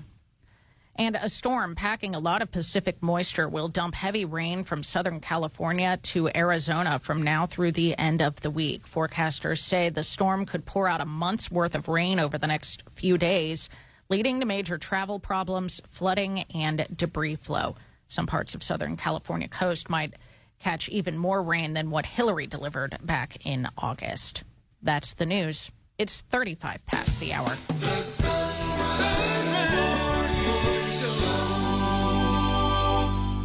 Sacred Heart Radio is brought to you by you. Yes, your donations make Catholic radio possible. So to give a gift of any amount, please visit sacredheartradio.com and click Donate or call 513-731-7740. And thank you. This is Chris Knockelman, owner of Schneller Knockelman, Plumbing, Heating, and Air. Our family has been a proud supporter of Sacred Heart Radio for more than a decade, and we encourage other businesses to do the same. Find us at skpha.com, skpha.com. St. Vincent de Paul, Northern Kentucky, understands the importance of a helping hand when life becomes difficult. Through the grace of God and the amazing generosity of volunteers and donors, St. Vincent de Paul, Northern Kentucky has been able to provide over $200,000 in rent and utility assistance to nearly 2,000 neighbors in need in the last 12 weeks alone. The prayer is to continue to faithfully serve those in need well into the future. To learn how you can help, visit svdpnky.org and follow along on social media. It's 24 minutes before the hour on this feast of St. Peter Canisius, Thursday, December the 21st. Your forecast is brought to you on Sacred Heart Catholic Radio by Schneller Knockelman Plumbing, Heating, and Air. Online at skpha.com. Looks like it's going to be even warmer today. Right now, temperatures in the upper 20s as you're heading out the door. For Cincinnati, it'll be mostly cloudy skies today with a high of 50 degrees. Mostly cloudy tonight with an overnight low of 31. Mostly cloudy with a slight rain chance tomorrow and a high of 52 degrees. For the Miami Valley-Dayton area, a mix of clouds and a little sun today with a high of 50 degrees. Mostly cloudy tonight with an overnight low of 33.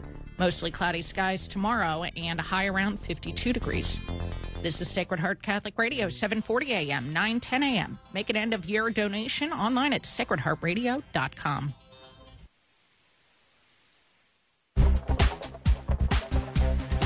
The Sunrise Morning Show continues. I'm Matt Swaim, joined now by Gary Machuda from Hands On Apologetics, and he has got a book called The Gospel Truth that helps us to understand why the gospel accounts are trustworthy. Gary, good morning. Good morning, Matt. So I've heard a bunch of different variations on this argument. I've, interestingly enough, heard it as an argument against the deuterocanonical books as well. Okay. But I've also heard a lot of atheists and progressives say, well, how are we supposed to know? The things that we have, the Gospels, they were probably written way later. We probably don't have the original things that were written. We don't even have that many accounts. So how can we know that it's true? How do we answer that idea that, well, we just don't have a ton. We've just got these 4 reliable books, so maybe it's not true.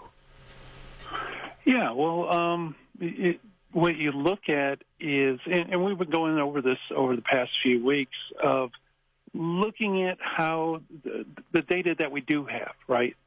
Now, if you're talking about the early church, there's a lot. I mean, we only have so many writings that have survived the ages. And the way you can find out what was the original is basically a three-step process. You look for something that can be traced all the way back, so you're looking for antiquity. You're also looking for something that's found in every place, so it's called ubiquity. And then you're looking for consensus, because that which was originally handed on was copied and distributed, throughout the known world. And those are the earmarks for whether it's authentic, because obviously it couldn't possibly be by chance that everywhere around the world there was a consensus that it went all the way back that was erroneous, right? There has to be some sort of unifying factor that explains that phenomenon. And the only, the most reasonable one is that all comes from the same source. So we can trace our way backwards through history to what the original had. Well, and I think also there's a presumption. Well, like all kinds of things that we think about in our day and age, we sort of map our modern, postmodern understanding of them back on to previous generations and just assume that ancient Christians thought exactly like we did, meaning that if I handed you a piece of paper, Gary, I was like, write this down, this stuff, you're going to make like your own sort of notes on it, and that's what you're going to keep. Right? But if somebody hands you something and says, this is a letter from Paul, I need you to transcribe it for me. I mean, there are people who, like, this is like their whole career is making sure that these things are copied correctly. Yeah, absolutely. Yeah, it's a very different world in the when we're talking about Scripture. And we've gone through this, that there was actually a mechanism that disciples would pass on information from the rabbis.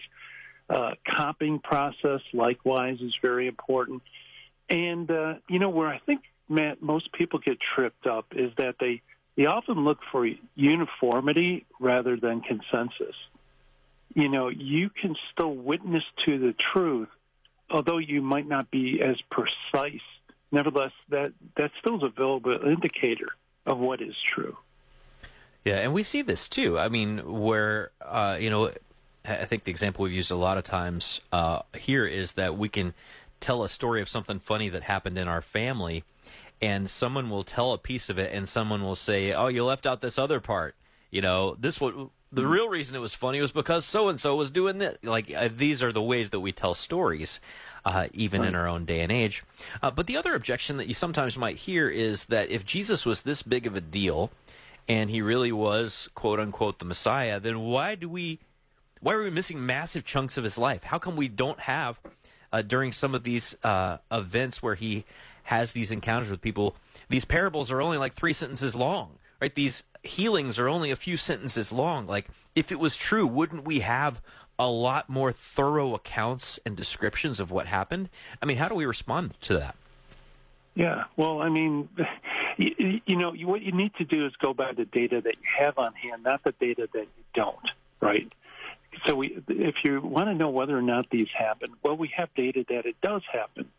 Now, would we want more data? Well, yeah, absolutely. We'd love to. But that's just not what we have on hand, Besides that, like I mentioned before, Jesus tapped into this rabbi-disciple relationship. There was a community of believers in which this body of information was passed on.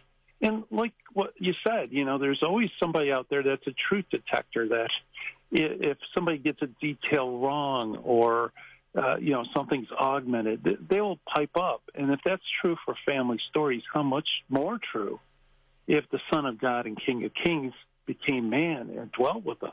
You're going to make sure those details are correct and not be embellished rather than embellish them. Well, I'm trying to think of another recipe, or another idea related to recipes, because this is a time of year where family recipes often happen. Now, there are certain things that have been passed down in my family, and some of them may have originally existed on a 3x5 card, and that 3x5 card has had so much, like, butter and, like, paprika, like, it's just destroyed. So what I have done in some cases is either write a new 3x5 card or type it out and put it in a binder. Now, if someone were to come along centuries from now and find that, they would say maybe, well, some sources say this recipe dates back to the early 20th century, but we don't have an original copy dating past 1995. So maybe 1995 is the date when we can actually say this recipe came into existence. But I know that I wouldn't have written it down in 1995 unless it was existing for a few generations before me. And I have to think that the early Christians are probably the same way. Like, sometimes those early things didn't survive. That doesn't mean they didn't exist. That doesn't mean that the oldest copy we have right now is the oldest copy there ever was. Right, exactly. Yeah, it's gone through various iterations, and you know, it's a good analogy, but it doesn't really square with the facts that, you know, not only would there be one index card that had this recipe, but there would be multiples, right, yes, spread throughout your family. And so, even if you just have a couple of index cards, if you're in the future looking back, you'd have to ask yourself, well, you know, where did this come from? Did they all just accidentally have exactly the same family recipe? Or, you know, is there a common parent, you know, text that was originally made? Somebody actually came up with the recipe. And, you know, things just don't pop up everywhere simultaneously and all agree just by chance. You know, I love this quote from Tertullian where he says, like, basically he says that chaos doesn't fall into order, right? Order always falls into chaos. So if you have, you know, like I said, antiquity, consensus, and ubiquity, that shows that there must be a common underlier that's unifying these things together, because you just don't all make the same mistakes the same way. Well, Gary Michuta, we've got Hands-On Apologetics linked at sunrisemorningshow.com. It's a fantastic resource for all kinds of, well, hands-on apologetics, for lack of a better way of putting it, including over there you could find Gary's book, The Gospel Truth. Gary, thank you so much for everything you've done for us this year. We'll talk to you in the new year. Have a great day. Thanks, man. Merry Christmas. Merry Christmas to you. King Craycraft joins us next. It's a quarter till. For 150 years, the Comboni missionaries have followed in the footsteps of their founder, St. Daniel Comboni. We are an active missionary group sharing our deep faith in God through service to the poorest and most abandoned people around the world, satisfying both the physical and spiritual needs of the people in our mission. Please support our mission work with a generous year-end gift today. Thank you for your prayers and kindness. Give today at combonimissionaries.org. That is combonimissionaries.org. Are you longing to hear God's voice? Lord, Teach Me to Pray, the free Ignatian prayer series, will open your heart to His voice, to the peace you're seeking, and the only love that fulfills the human heart, Jesus. God is calling you to true joy by knowing Jesus personally. Lord, Teach Me to Pray is free. Just go to LordTeachMeToPray.com and click on the red box and order the Lord, Teach Me to Pray series. Again, that's LordTeachMeToPray.com. Got a coffee lover on your Christmas list this year? Give them the gift of Mystic Monk Coffee. The Carmelite monks of Wyoming have a number of seasonal blends that would make for a great Christmas morning brew. And when you purchase it, after clicking the Mystic Monk link at sunrisemorningshow.com, you support the monks and the show. If your coffee lover is also a fan of the Sunrise Morning Show, pick up a mug or travel mug for them in our online store. Get a mug and link to Mystic Monk Coffee at sunrisemorningshow.com. That's sunrisemorningshow.com. He is honored by the Church as a saint with the title Second Apostle of Germany. Matthew Bunsen and the Doctors of the Church. The Dutch-born Jesuit, St. Peter Canisius, was one of the key figures in restoring the Catholic faith in Germany during the Protestant Reformation. He is renowned for his catechism and also for his founding more than 40 universities that proved bastions of Catholicism across Central Europe. He died in 1597 and was named a doctor in 1925. To find out more, visit EWTN.com and click on Catholicism. This is Dr. David Anders. Are your friends or family discouraging you from becoming Catholic? We can help on Called to Communion this afternoon at 2 p.m. Eastern. Now back to the Sunrise Morning Show. 12 till, here's Anna with headlines. The Senate has now closed up shop for 2023 without reaching a deal on funding for Ukraine. Pope Francis, at his general audience yesterday, reflected on the nativity scene and then connected it with the work of peace, asking the faithful to go to the crib to ask Jesus for peace around the world. And in the Holy Father also offered his prayers for those affected by a Chinese earthquake earlier this week. You can hear news at the top and bottom of each hour right here on the Sunrise Morning Show. It's 12 till. Sunrise Morning Show legal, political, and sometimes cultural analyst Ken Craycraft back with us now. He's a professor at Mount St. Mary's Seminary, writes for the Catholic Telegraph and our Sunday Visitor, among other publications. Ken, good morning.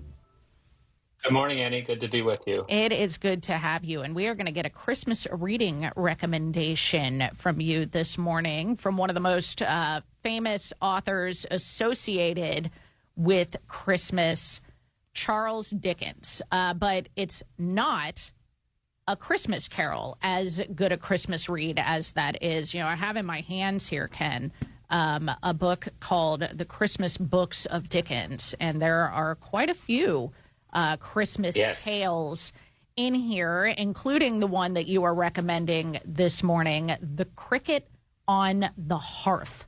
Give us the plot.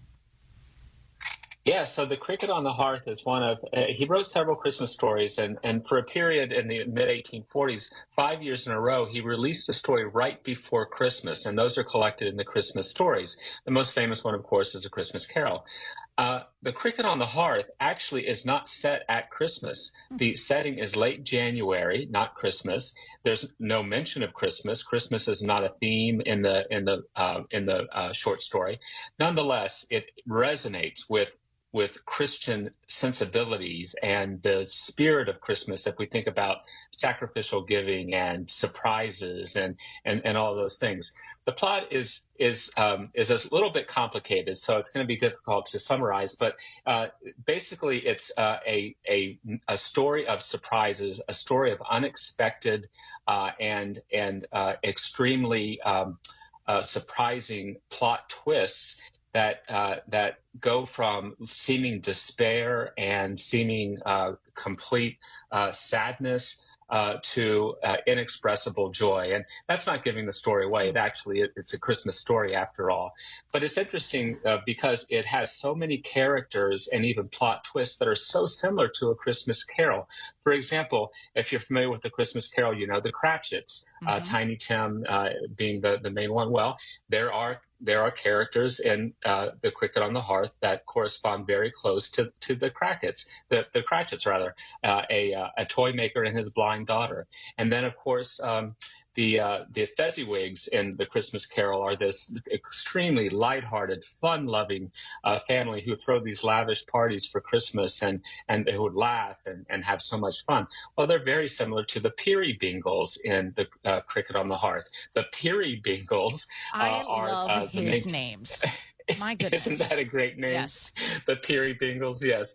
And they're such a joyous couple, but they go through a trial in the story, a very serious trial. And they're a married couple, John and Dot, as he calls his wife, although her name is actually Mary. And they go through a crisis, and Dickens takes us through the crisis in their marriage and sees how that crisis gets resolved.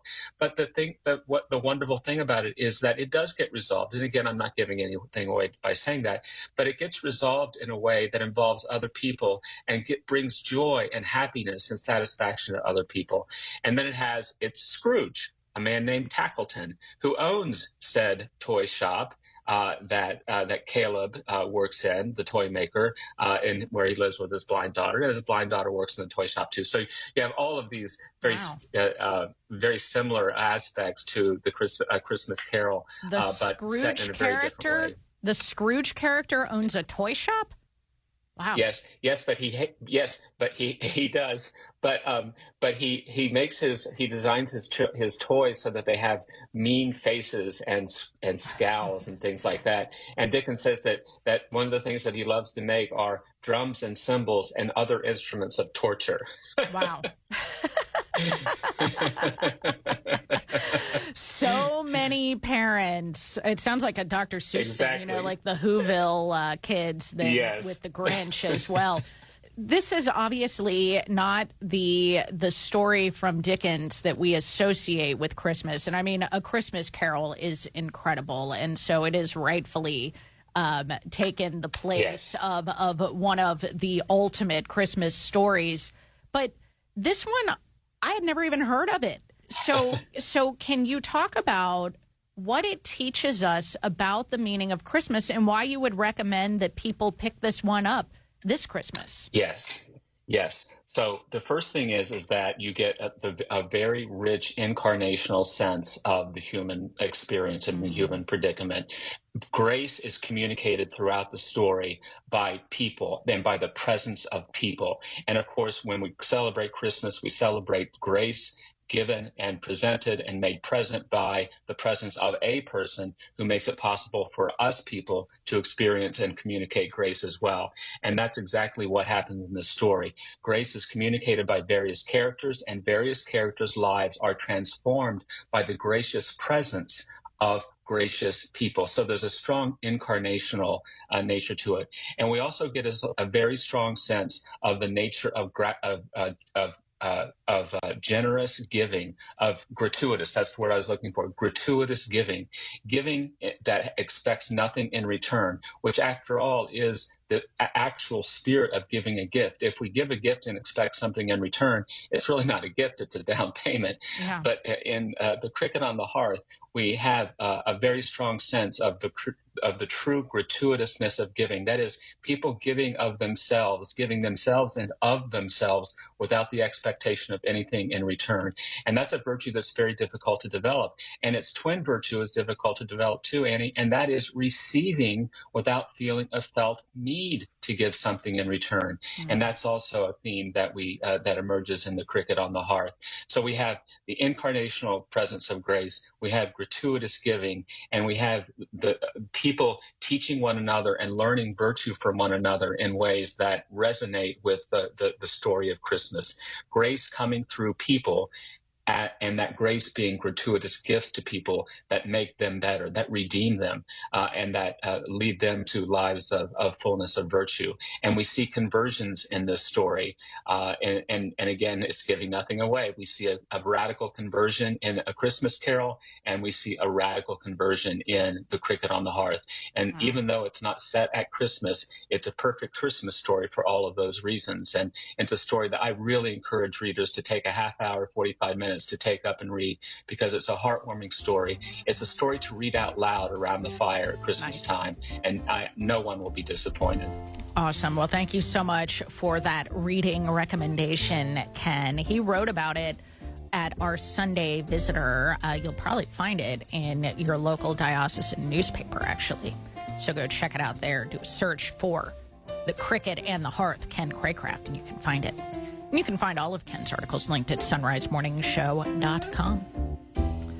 Well, that'll do it for this national edition of the Sunrise Morning Show on this feast of St. Peter Canisius. And one last time, happy 12th birthday to Master Zeke Swaim, my godson. And we will look forward to talking to the rest of you here on EWTN tomorrow morning. Last Sunrise Morning Show live show of 2023. May God bless you and keep you and grant you his peace. As you plan your end-of-year giving, please consider including Sacred Heart Radio. Your gift helps sustain our radio presence, not just for you, but including those who may tune into Catholic radio for the first time in 2024. All gifts are tax-deductible and help to share the good news of Christ and the culture of life across 7 media platforms. To give a tax-deductible donation or set up a monthly pledge, visit sacredheartradio.com and click Donate, or use the Venmo app at Sacred Heart Radio. And thank you for your support of Sacred Heart Radio. Start your new year with purpose. Gate of Heaven Cemetery of the Archdiocese of Cincinnati is here to help you understand church teachings, to assist your loved ones tomorrow by thinking ahead today. Gate of Heaven Cemetery's free pre-planning seminar is on Tuesday, January 23rd, offering 3 time slots for your convenience, 11 a.m., 2 p.m., or 6 p.m. For reservations, 513-489-0300 or email community@gateofheaven.org. Support comes from On a Mission to Love for books, handcrafted gifts for baptism, communion, confirmation, wedding, birthdays, and more. All deeply based in the rosary and devotion to our Holy Mother. OnAMissionToLove.com. That's OnAMissionToLove.com. Pregnancy Center West is committed to protecting the unborn by encouraging women to see and choose the beauty of life while offering practical assistance for them and their families. Donate securely online at supportpcw.org. That's supportpcw.org. Offering Catholic retreats based on Ignatian spirituality, the Jesuit Spiritual Center invites you to a weekend of prayer and renewal. As you begin a new year, take time to slow down, refocus, and experience the peace of Christ that surpasses all understanding. Register now at JesuitSpiritualCenter.com. JesuitSpiritualCenter.com. That's JesuitSpiritualCenter.com. JesuitSpiritualCenter.com. You rely on your car, so rely on the experts at Fort Mitchell Garage, a proud supporter of Sacred Heart Radio. They can do it all from brakes, tires, and heating and cooling to towing and collision repair and more. Fort Mitchell Garage on Dixie Highway in Park Hills. On the web at FortMitchellGarage.com. Support is from Solidarity Health Share. Is inflation making you feel frustrated and out of control when it comes to your expenses?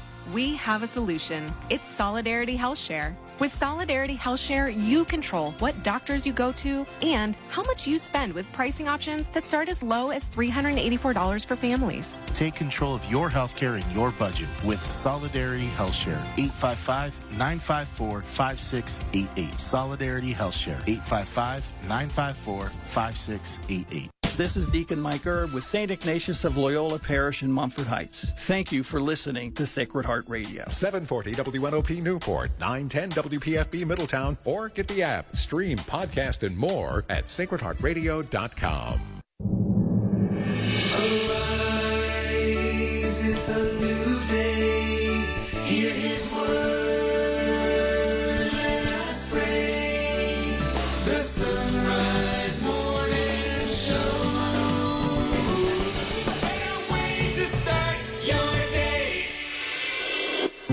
We continue on this Thursday, the 21st of December. I know that many of you all are struggling with chronic or acute illness, and this is going to be a very frustrating time of year to be sick. So let's pray a prayer to St. Jude for the sick. In the name of the Father, and the Son, and the Holy Spirit. St. Jude, you witnessed the healing power of our Lord Jesus. You saw his compassion for the sick and dying. You yourself touched the sick, shared the sorrows of the mournful, and encouraged the despairing. You received this authority and healing power to work wonders, to cure the incurable, to make people whole. We ask you to intercede with Jesus to send his saving grace, to heal the sickness and suffering of all who are ill, to uplift their despondent spirits, and to instill hope in their hearts. Glory to the Father, and to the Son, and to the Holy Spirit, as it was in the beginning, is now, and ever shall be, world without end. Amen. It is a better way to start a Thursday, the Sunrise Morning Show. Thank you for being along here on Sacred Heart Catholic Radio as we get closer and closer to the season of Christmas. But it is still Advent, and we're still going to do Advent things. Danielle Bean will be along this hour. Also, Father Boniface Hicks with more thoughts on personal prayer. We'll get some monk thoughts from Father Augustine Weta with more practical decision-making advice from the Desert Fathers. And then some more thoughts on how to make the most of this last little bit of Advent before we hit Christmas over the weekend.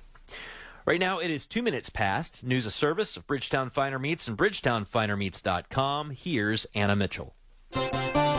Good morning. The Israeli military says they found tunnels under Gaza City leading directly to the houses of senior Hamas officials.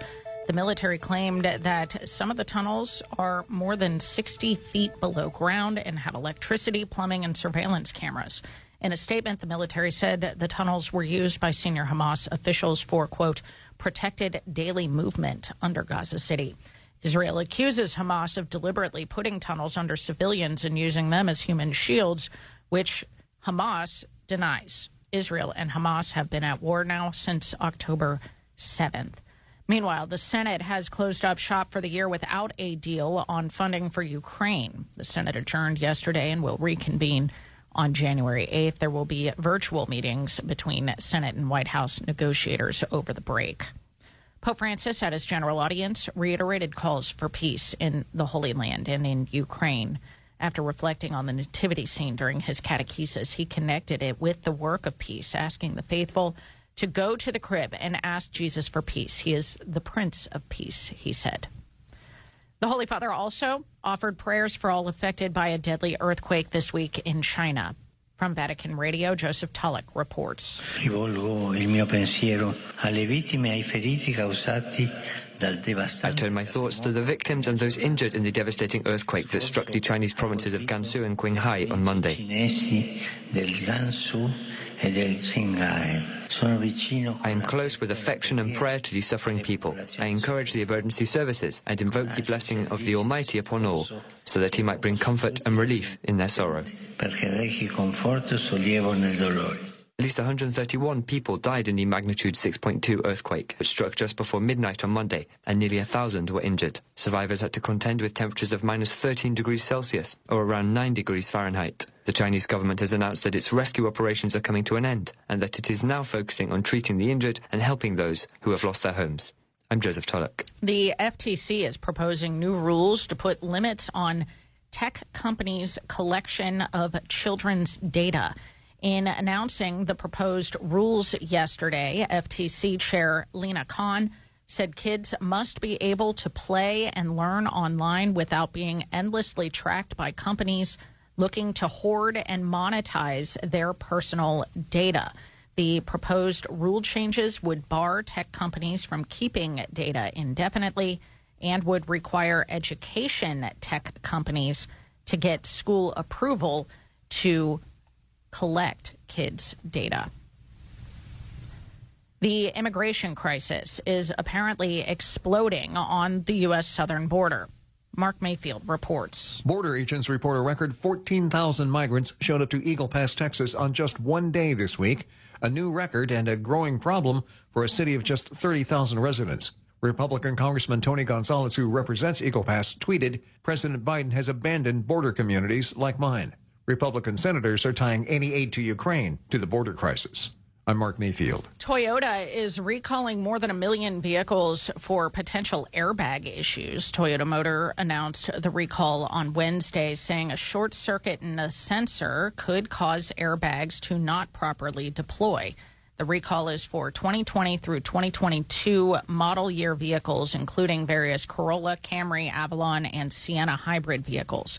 The automaker says it will start notifying owners about the recall in February. Dealers will inspect the sensors and replace them if needed. And consumer advice website WalletHub is out this week with its rankings of the best American cities in which to celebrate Christmas. WalletHub looked at the country's 100 biggest cities and considered 28 metrics in putting this list together, including the number of candy and toy stores per capita, the number of Christmas tree farms per capita, and each community's share of income donated to charity. Cincinnati ranks 13th in which the 13th best American city in which to celebrate Christmas. Can you guess what number one is, Paul Luckman? So the North Pole is not on this list, correct? No, it's American cities. American cities. It's not in Ohio? You're not going to Is it like Santa Claus? No. Is it Christmas, New Mexico, or something like that? Las Vegas, Nevada? Atlanta, Georgia. Hey, how about that? No, I would not have guessed. That would have been like 48th of my guesses. I am guessing that Cincinnati's community share of income donated to charity is what launched Cincinnati to the top 15, to number 13. This is my guess. All right, yeah. Cincinnati, I mean this wholeheartedly, and this is not just a ploy to get donations, even though we are at the end of the year and Sacred Heart Radio could use your donations. But Cincinnati is so generous, so generous, particularly Cincinnati Catholics. But you hear about, for instance, the homeless shelter here in Cincinnati is one of the best in the country, apparently. You look around and you see these cities with people living in tents all over the place. And I know that there are, those areas of Cincinnati as well, but, there is this incredible shelter because of the incredible generosity of Cincinnatians. So, well done, Cincinnati. That is my take on why we are the 13th best American city in which to celebrate Christmas. How about that? Yeah. I don't know how many toy stores we have, so...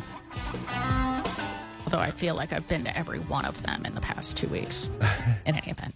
8:08 now on the Sunrise Morning Show. Sports on Sacred Heart Radio, brought to you by Dr. Robert Berger and Beacon Orthopedics and Sports Medicine. All right, it's official. Bengals have released their updated injury report.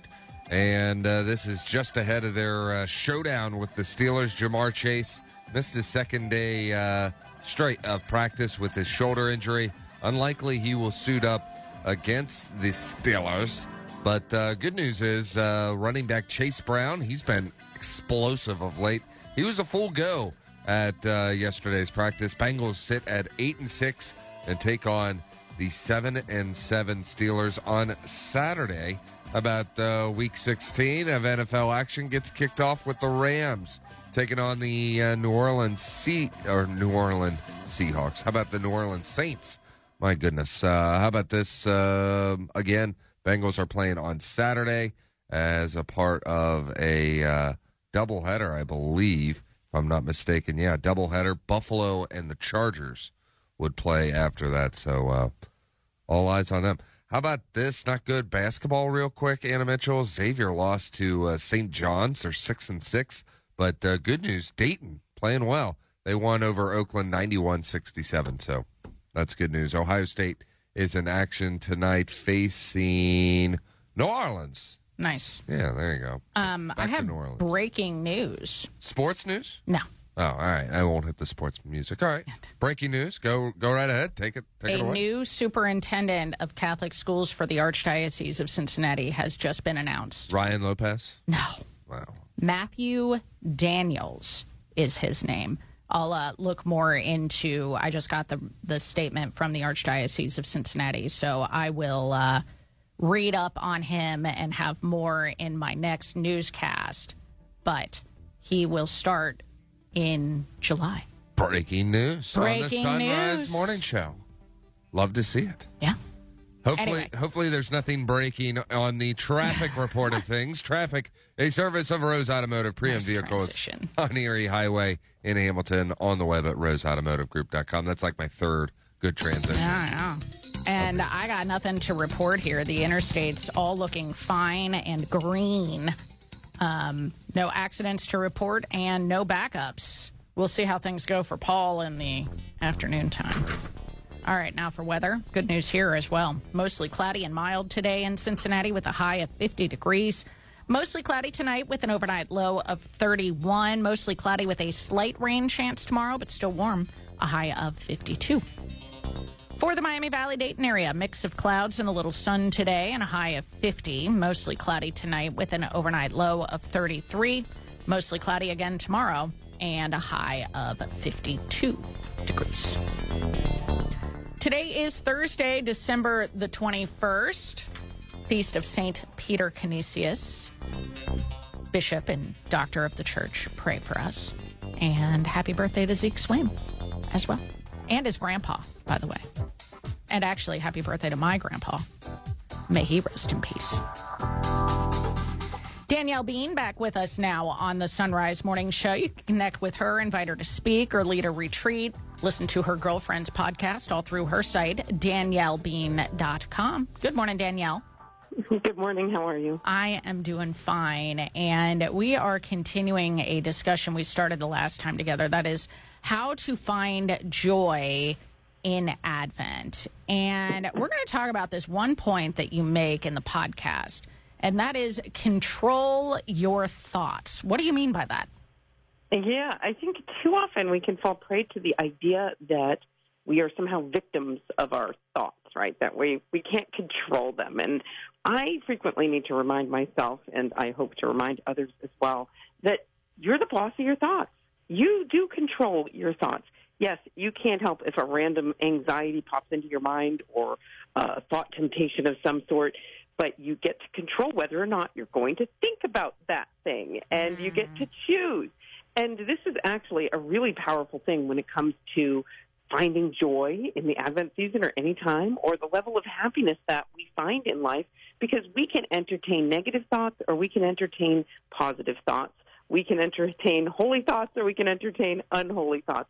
We get to choose these things. So we need that reminder that every one of us is called to be responsible for the ways that we are occupying ourselves in our own interior lives.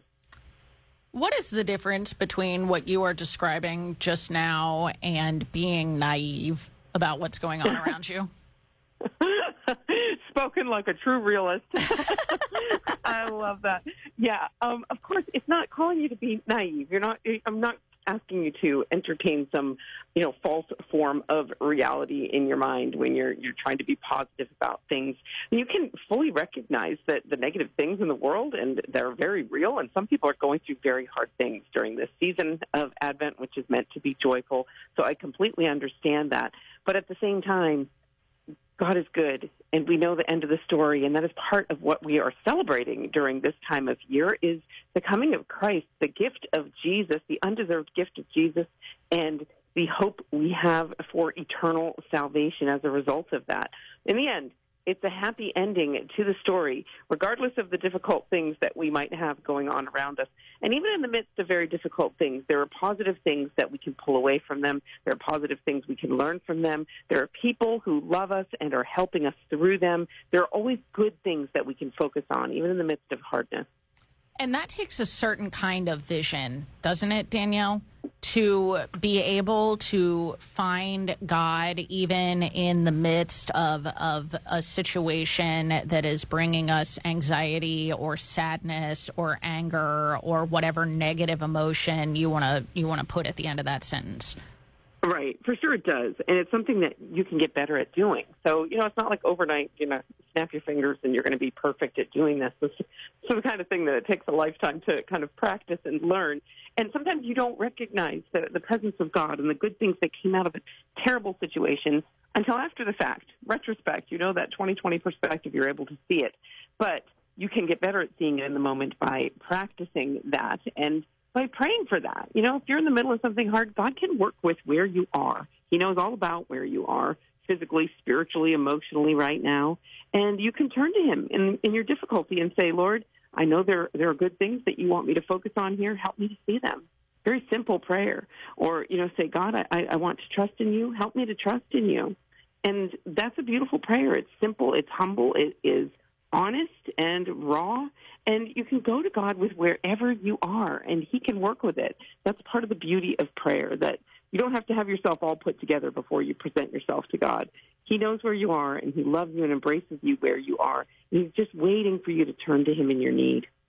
And I often say that when we know how God operated in the past, we can better recognize how he is operating today. And that can happen on so many levels. You look at how he operated in the lives of the saints. You look at how he operated in the lives of the people in Scripture. Whatever. But you can also look at your own life and remember the ways that God worked in your life, and you can fully expect him to do the same in the future.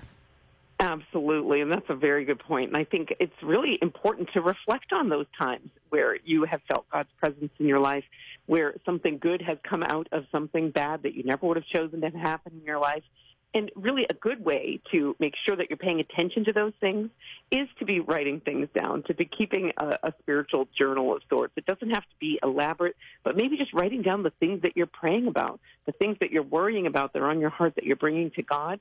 Leafing back through that, a year plus later, you can see the things that have been resolved and the good that has come out of it, even very hard things. And that's a beautiful way to grow in your relationship with God, to learn to trust him, to know he's been good to you before and he's going to be good to you in this present moment as well. Well, Danielle, you mentioned earlier about how, sometimes negative thoughts can just pop into our head. And, this is often in reaction to some sort of stimulus. I don't know, waiting in a huge line because you procrastinated on your Christmas shopping, and now you're, shopping on the day before Christmas Eve and trying to get it all done, and you don't have enough time, and so you're getting angry. Or maybe you're being launched into family situations that you don't want to be in, but it's Christmas time, and so you gotta go because it's your family. These stimulus, that they're going to be there. So how do we ahead of time kind of convince ourselves to not dwell on those reactionary thoughts that will probably come in these circumstances? Yeah. Well, I think, you're saying ahead of time. That's kind of the key there, right? Like thinking about things that are going to be challenging ahead of time, or just at the start of each day. You don't know what challenging things you're going to face. Be praying that morning offering every morning and asking God to give you grace in the midst of whatever challenges lie ahead for you is a beautiful way to embrace all that God has in store for you on any given day. But even in those moments, like when you recognize that, and you can get better at recognizing those moments or recognizing the beginning of those negative thought spirals, and say a prayer to your guardian angel. Ask Mother Mary to help you to reframe your thoughts, take back control of your thoughts, and not just fall victim to a spiraling downward negativity, regardless of whatever it is, if it's something you anticipated or not. Because the Prince of Peace is coming, and we have so many songs, so many Christmas carols talking about peace, right? Peace on earth, goodwill toward men. And there is nothing that Satan wants more than to rob us of our own personal peace, resting in the Lord. And our thoughts are an easy way to do that. Absolutely. I think, spending some time this end of Advent preparing your heart for Christmas really means focusing on what that peace is and who brings it. And the gift of our Lord this time of year is really just a beautiful way to meditatively, prayerfully focus on the good things that you have in your life and the ultimate good that every one of us has, which is our Lord Jesus Christ. Amen. We've been talking to Danielle Bean, and you can find DanielleBean.com linked at sunrisemorningshow.com, where you can listen to her girlfriend's podcast about finding peace. And it's still not too late. We're right at the end of Advent, but there's still a couple of days that you've got to be able to find that peace and end Advent and begin the Christmas season with that peace and that joy. Danielle, really appreciate your thoughts this morning. Thank you so much, and have a very merry and peaceful Christmas. Thank you, Anna. You too. Take care. God bless. Thanks. As peaceful as it can be with all those grandkids you got now. Love it. Love it. That's the kind of non-peaceful situation that we love. The little kids running around the Christmas tree. All right, it's 20 past. We got traffic and weather coming up next. I'm Bill Torbeck of Tri-State Abrasive and Tool Company, proud to support Sacred Heart Radio. Diamond and CBN are the most advanced cutting tools because they are the hardest materials known. These enable you to machine 3 to 8 times faster compared to carbide, while reducing downtime for tool changes by 90%. Improve your productivity when machining hard, cast, and powdered metals or difficult-to-machine materials. Find out more at theabrasiveone.com. That's the number 1, theabrasiveone.com. Food makes the party, and you can find the perfect party foods at Bridgetown Finer Meats, a proud supporter of Sacred Heart Radio. From mini sandwiches to their jumbo pretzel sandwich, meat and cheese or vegetable and relish trays, Bridgetown Finer Meats can make hosting a party a breeze. And choose your wine while you're there. The BFM Wine Shop has high-quality wines from all over the world. Bridgetown Finer Meats on Bridgetown Road, 513-574-3100, on the web at bridgetownfinermeats.com. Working to see the culture of life prevail in the Miami Valley, Dayton Right to Life is here to protect God's gift of life through law, education, and community action, from fertilization to natural death. Find Dayton Right to Life online at DaytonLife.org. That's DaytonLife.org. Support for Sacred Heart Radio is from Sunset Janitorial Supply, a Catholic family business supplying the tri-state cleaning industry with commercial cleaning supplies, personal hygiene, equipment, and even machine repair. Free delivery to your business. More information at sunsetjanitorialsupply.com. 22 minutes past the hour now, and this traffic report is a service of Larkin Cobb Chevrolet Buick and GMC in Eaton, Ohio, on the web at larkincobb.com. No accidents, no backups to speak of right now on the interstate. So let's take a look at weather. More good news there. Mostly cloudy skies in Cincinnati today with a high of 50 degrees. Mostly cloudy tonight and an overnight low of 31. Mostly cloudy tomorrow with a slight rain chance and a high of 52. For the Miami Valley-Dayton area, mix of clouds and sun today and a high of 50. Mostly cloudy tonight with an overnight low of 33.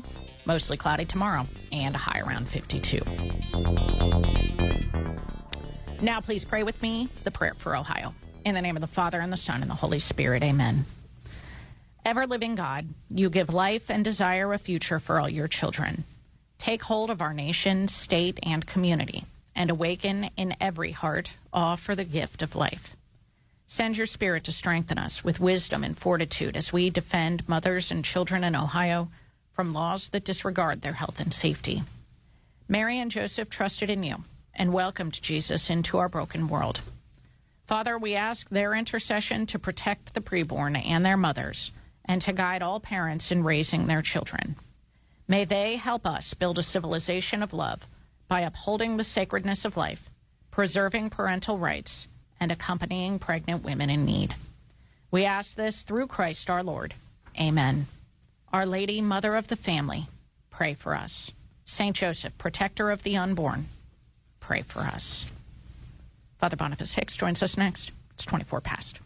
I'm Guy. I'm Mara. And I'm Patrick, and we're the Cagney family with Coldwell Banker Realty. We support Sacred Heart Radio. And we help buyers and sellers trying to find their dream homes in Ohio, Kentucky, Indiana, and Florida. 513-347-1888 to talk to the Cagney family. Support for Sacred Heart Radio is from Molly Maid of Westchester. Insured, screened, and drug-free employees deliver service with a 100% satisfaction guarantee. 1-800-MOLLY-MAID or at mollymaid.com. Molly Maid, a clean you can trust. Support for Sacred Heart Radio is from JC Health Insurance agent George Justin. If you're turning 65, retiring, or simply have Medicare questions, George has answers. George is your pro-family, pro-life guide to Medicare, helping to simplify your transition by guiding you through the options to find a plan that meets your unique needs, all at no cost to you. Find out more from George Justin at JC Health Insurance, 859-414-6591. That's 859-414-6591. Sacred Heart Radio is blessed to have the support of Larkin Cobb Chevrolet Buick GMC in Eaton, Ohio, offering a wide range of new and used cars, trucks, and SUVs with on-site financing. Larkin Cobb, close to Eaton, Richmond, Dayton, and Brookville. On the web at larkincobb.com. Sunrise Morning Show continues. I'm Matt Swaim, joined now by Father Boniface Hicks, and he is the author, co-author, along with Father Thomas Acklin, of Personal Prayer, a Guide to Receiving the Father's Love. Father Boniface, good morning. Good morning, Matt. How are you doing? I'm doing well, and this is a great topic, especially this time of year as we're looking towards Christmas. We're in the season of Advent. Self-denial in prayer. And how that can dispose us towards prayer. I wonder if you could maybe give us some background of how we should be thinking about this.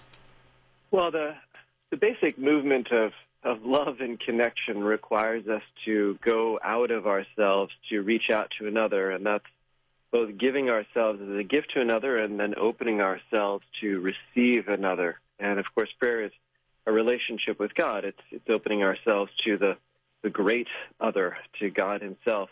And the more that we are self-focused and self-absorbed and self-conscious, which is all, those are natural dispositions as we battle the struggle.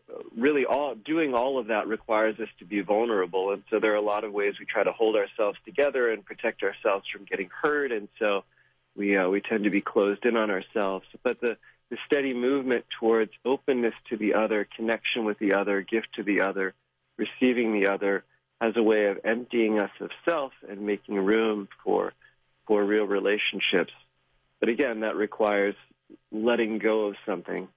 We can't constantly watch ourselves to do that. And so that requires more trust, and then it has a way of cascading into greater and greater openness and self-gift and receptivity and a lot of other things that become habitual dispositions. But that's the basic movement from self to relationship. Well, listen, Father, I am more than happy to die to myself, as long as it's on my terms. Let's just get this clear.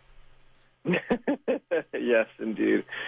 Yeah, I mean, we know this from every kind of relationship, and prayer follows the same pattern. That is, as long as we're doing everything on our own terms, and as long as we're constantly counting the cost and trying to measure how much we're going to give and how much we're going to get, and as long as we insert ourselves into that equation, then it just doesn't go anywhere.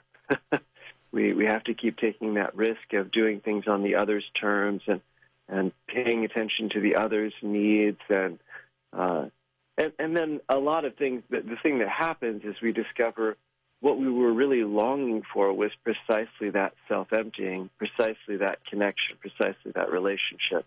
And but if we pursue that directly, it's sort of like happiness has to be a byproduct. If we pursue happiness, we'll never get there, because that's ultimately has a self-centered quality in it. But when we pursue the other, when we pursue relationships, when we pursue love, then happiness is the byproduct of that. Well, this is a great time of year to think about this, because with Advent, we're steering everything as a church community towards Jesus, the Word incarnate, and everything that means for us in our personal lives. But we've got this thing yanking our spirits from the outside to say, no, think about what you want. I need your Christmas list. This is, a chance to look and say, we got to get all this stuff. We got to make all this food. We got to eat all these things. I got to buy eggnog for $5 a half a gallon. These are all these things that are sort of pushing on us. I mean, it really is, I think, a struggle this time of year to figure out, how do I go not for what I want right now, and focus on what I should be? Yeah, the consumerism is a real trap for, as the word implies, consuming. When we consume, we become more bloated in ourselves, and when we're constantly, we can easily get lost in all of the wrong things. We can get lost in a lot of beautiful things too. It is a beautiful time of year. The Advent season, a little different than Lent, is about making room for God. Lent is a little bit more about purifying vices and living more for Him, but Advent is really about making room in the inner of our hearts, so that Christ can be born there, the inner manger of our hearts, so that Christ can be born there. So I set aside certain self-absorbed patterns and processes and try to open more space for the other, and not just consume and fill myself with all of my own stuff or all of my own worries. Well, and if you could, I would love to hear your thoughts on maybe how to understand this as a process instead of just I died to myself last Thursday, we should be good from here on out, right? That's right. Like any relationship, I mean, in order to be married, you had to get out of yourself to notice someone else, and then as much as you're self-conscious, especially at the beginning of a relationship, you take risks to make room in your life and to try putting someone else more in the center. And we do that in an iterative way. When we get hurt, when we get maybe startled or disturbed, or we tend to close in on ourselves, we pull back. And then that's a process of reconciliation, of opening again, of deepening trust.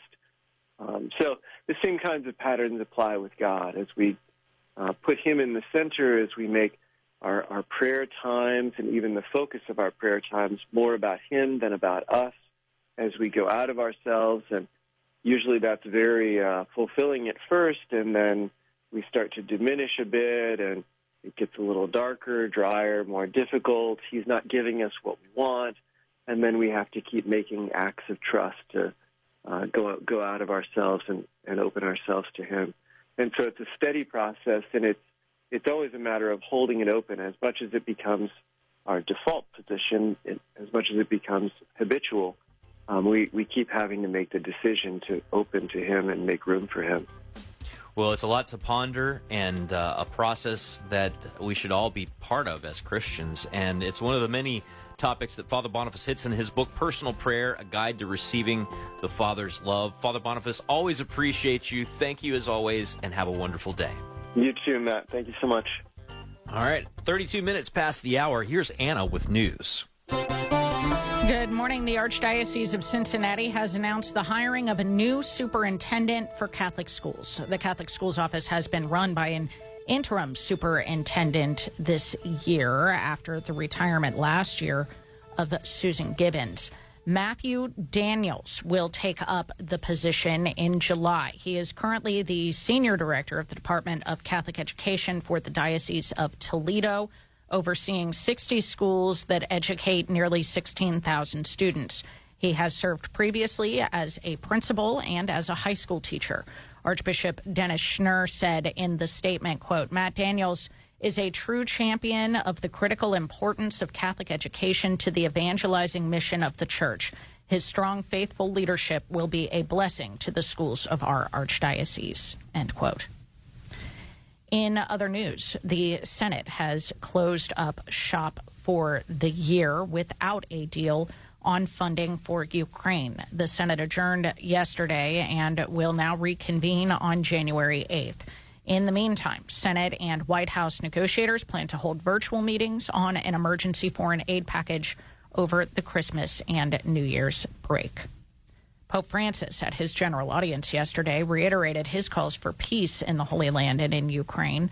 After reflecting on the nativity scene during his catechesis, he connected it with the work of peace, asking the faithful to go to the crib and ask Jesus for peace. He also offered his prayers for those affected by a Chinese earthquake that killed at least 130 people. The magnitude 6.2 quake struck northwest China on Monday night. Pope Francis said at the general audience that he was close to those who are suffering, saying, I encourage the emergency services and invoke the blessing of the Almighty upon all so that he might bring comfort and relief in their sorrow.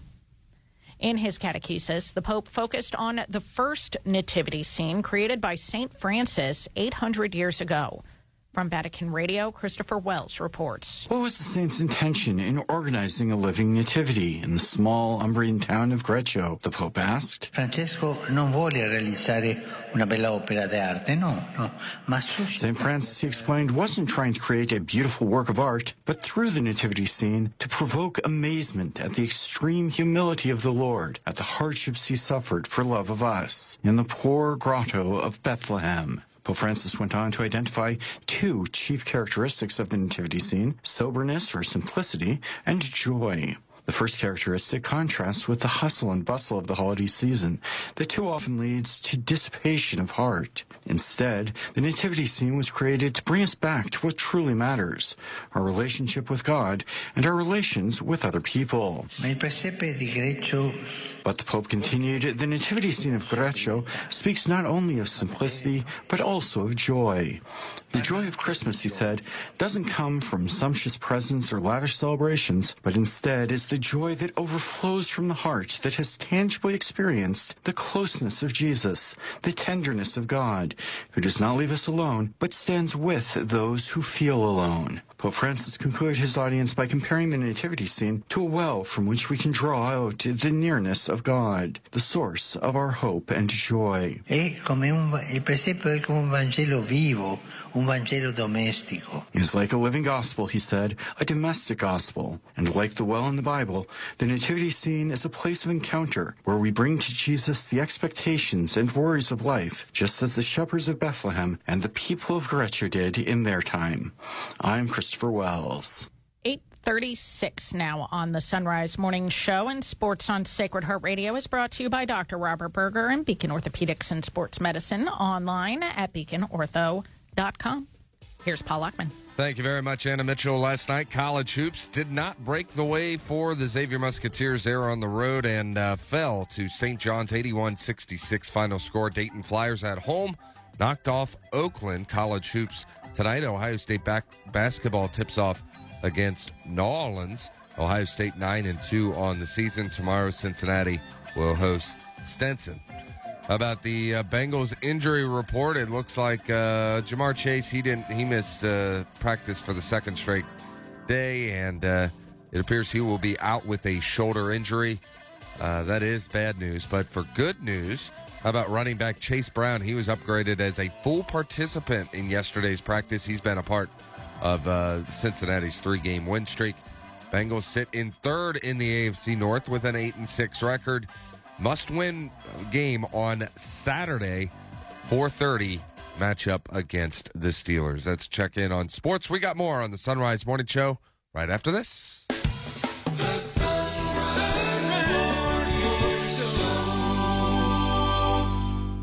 You can find a lot of different businesses on Sacred Heart Radio's Angels List, but there are some businesses that we still don't have on the list. Right now is the perfect opportunity for you to reach hundreds of thousands of listeners and be the first business of your kind on our list. If you specialize in childcare, appliance repair, pest control, painting, roofing, handyman services, or carpet cleaning, I want to talk to you. Email me, Leah@sacredheartradio.com, and let's get you on Sacred Heart Radio's Angels List. Support for Sacred Heart Radio is from Dr. Robert Berger at Beacon Orthopedics and Sports Medicine.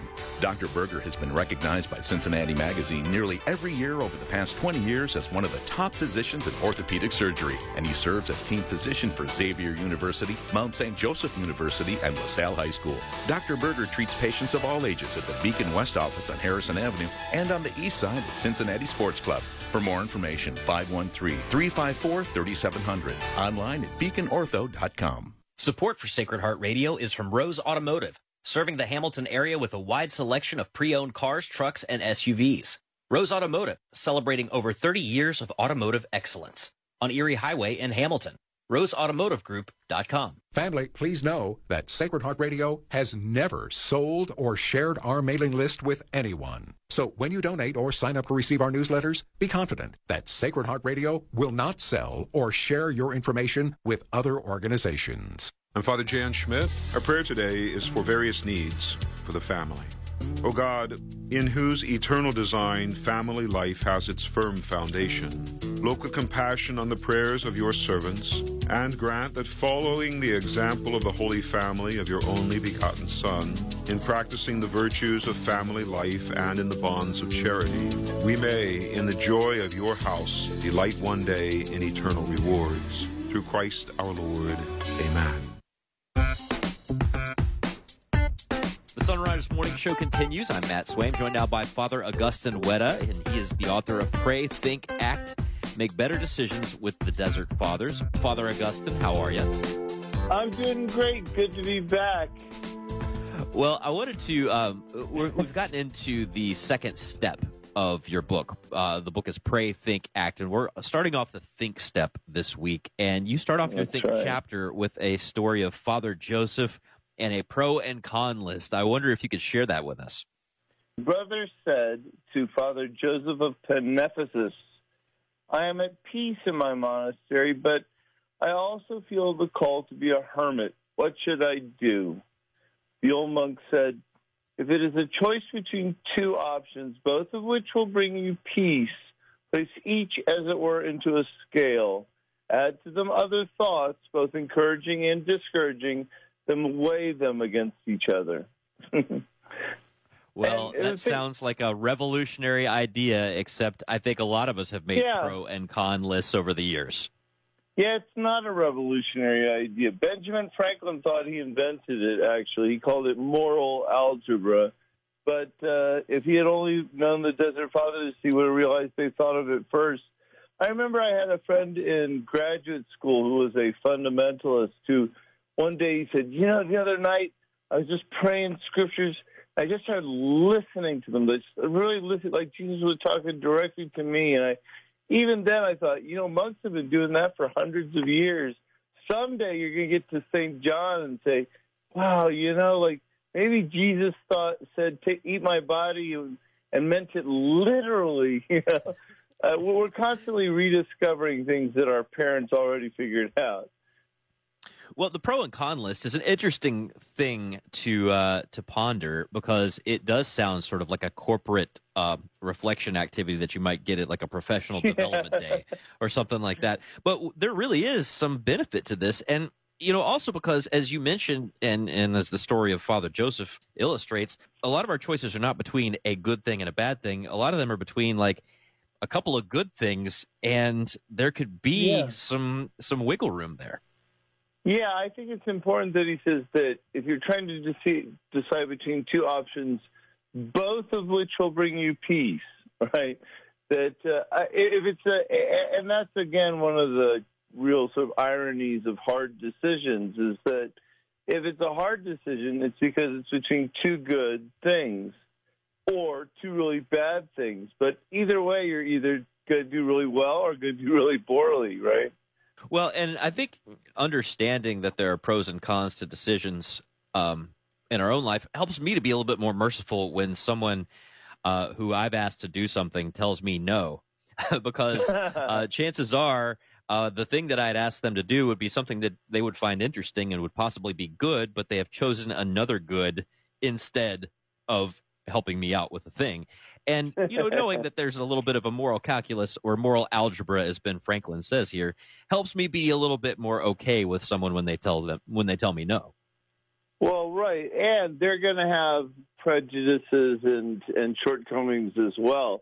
I remember as a novice losing the car keys for like the 30th time, and one of the older monks, poor guy, missed a funeral and lost his temper. And I remember thinking, if he were just more patient, if he were just more like me, then he'd understand.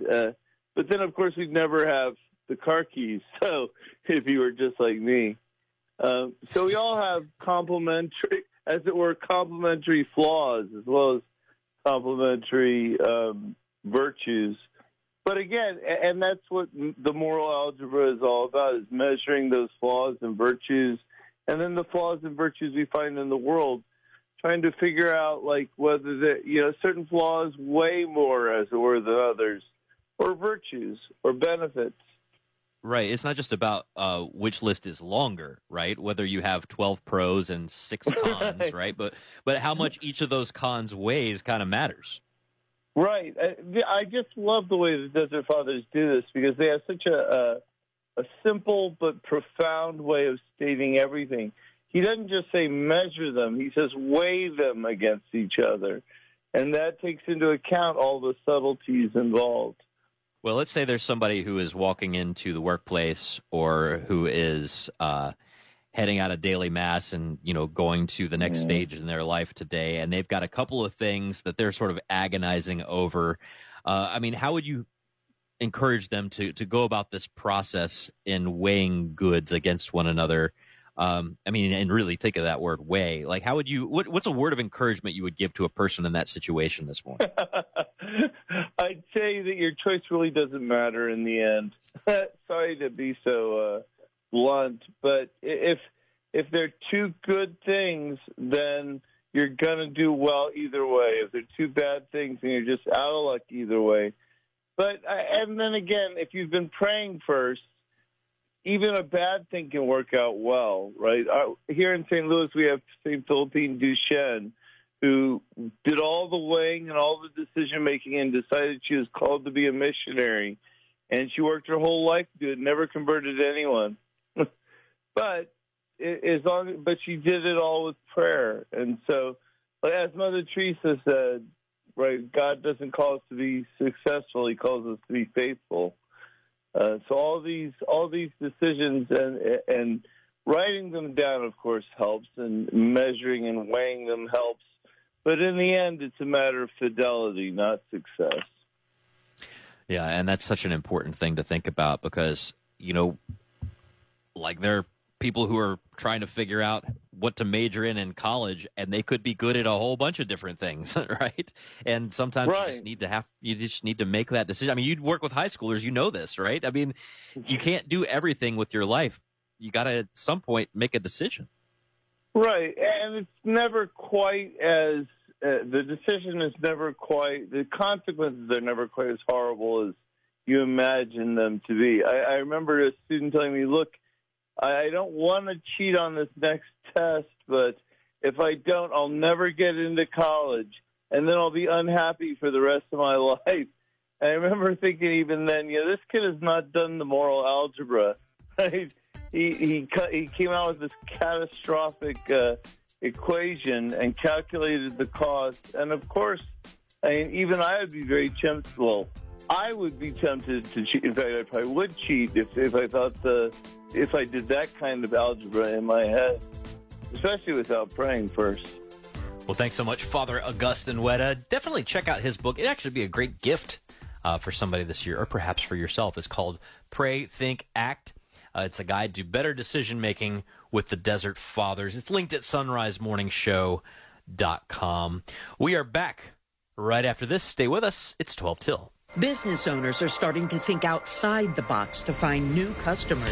You can reach millions of engaged Catholic listeners by underwriting the Sunrise Morning Show. Each weekday morning, listeners across the U.S. and around the globe can hear your message for your business, ministry, or nonprofit on the Sunrise Morning Show. To find out how it works, email me, Leah at sacredheartradio.com. That's Leah at sacredheartradio.com. Why wait in endless lines at the pharmacy when Brosart Pharmacy, a proud supporter of Sacred Heart Radio, can fill your prescriptions in a timely manner with high quality? Brosart Pharmacy, fast, friendly service without the wait. 513-941-0428. Support for Sacred Heart Radio is from Honda East, with evening and weekend hours designed to make servicing your vehicle easy. Honda East, just off I-275 on Beachmont Avenue. Help me, Honda East, get the car that I want. Online at HondaEastCincy.com.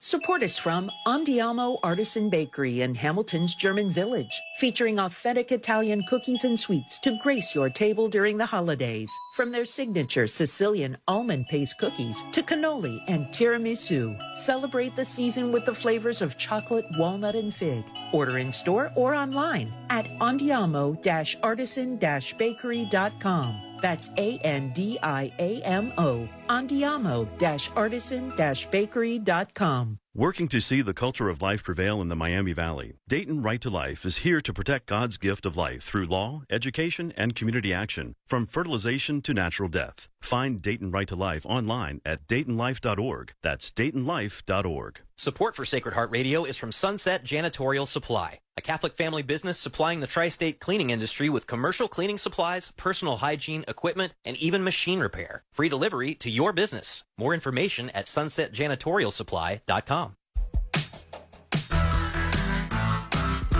The Sunrise Morning Show continues. I'm Matt Swain and Anna Mitchell as we get closer and closer to Christmas while still trying to hang on for dear life to Advent. I don't know about you, but I'm trying. It is a battle.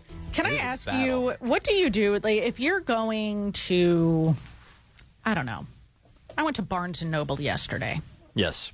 And, I'm buying presents for Christmas. And the person at the checkout counter knows that I'm buying presents for Christmas. Do you say Merry Christmas to that person, as in, like, have a Merry Christmas? Or do you not say anything? Do you just say thank you, have a good day? So the verb tense gets you out a little bit on that. I hope you have a Merry Christmas. Well, what if you just say Merry Christmas? Because that could imply have a Merry Christmas. I hope you have a Merry Christmas. You want to hear my wiggle room here? Yeah. If I say Happy Holidays back prior to Christmas, what I'm really saying is Happy Feast of Our Lady of Guadalupe and St. Nicholas and the Immaculate Conception. Okay, but what do you do on... And St. Peter Canisius. What do you do on... And then once Christmas hits, I go Merry Christmas all the way through. Well, what do you do on December 20th? Say Happy Feast of Bajulus of Rome? If I have to. No, I just say... Happy Feast Day of Hoger of Hamburg-Bremen. I will graciously say something like, thank you, you too. Happy Feast of Mikhail Piachinsky. Well, I mean, I don't know why we're not celebrating these people more. Happy Feast of Pope Zephyrinus. All I know is that... I just, It is, it's funny. There have been some some people who have freakouts, and I don't think it's necessary to have freakouts in a exchange of pleasantries.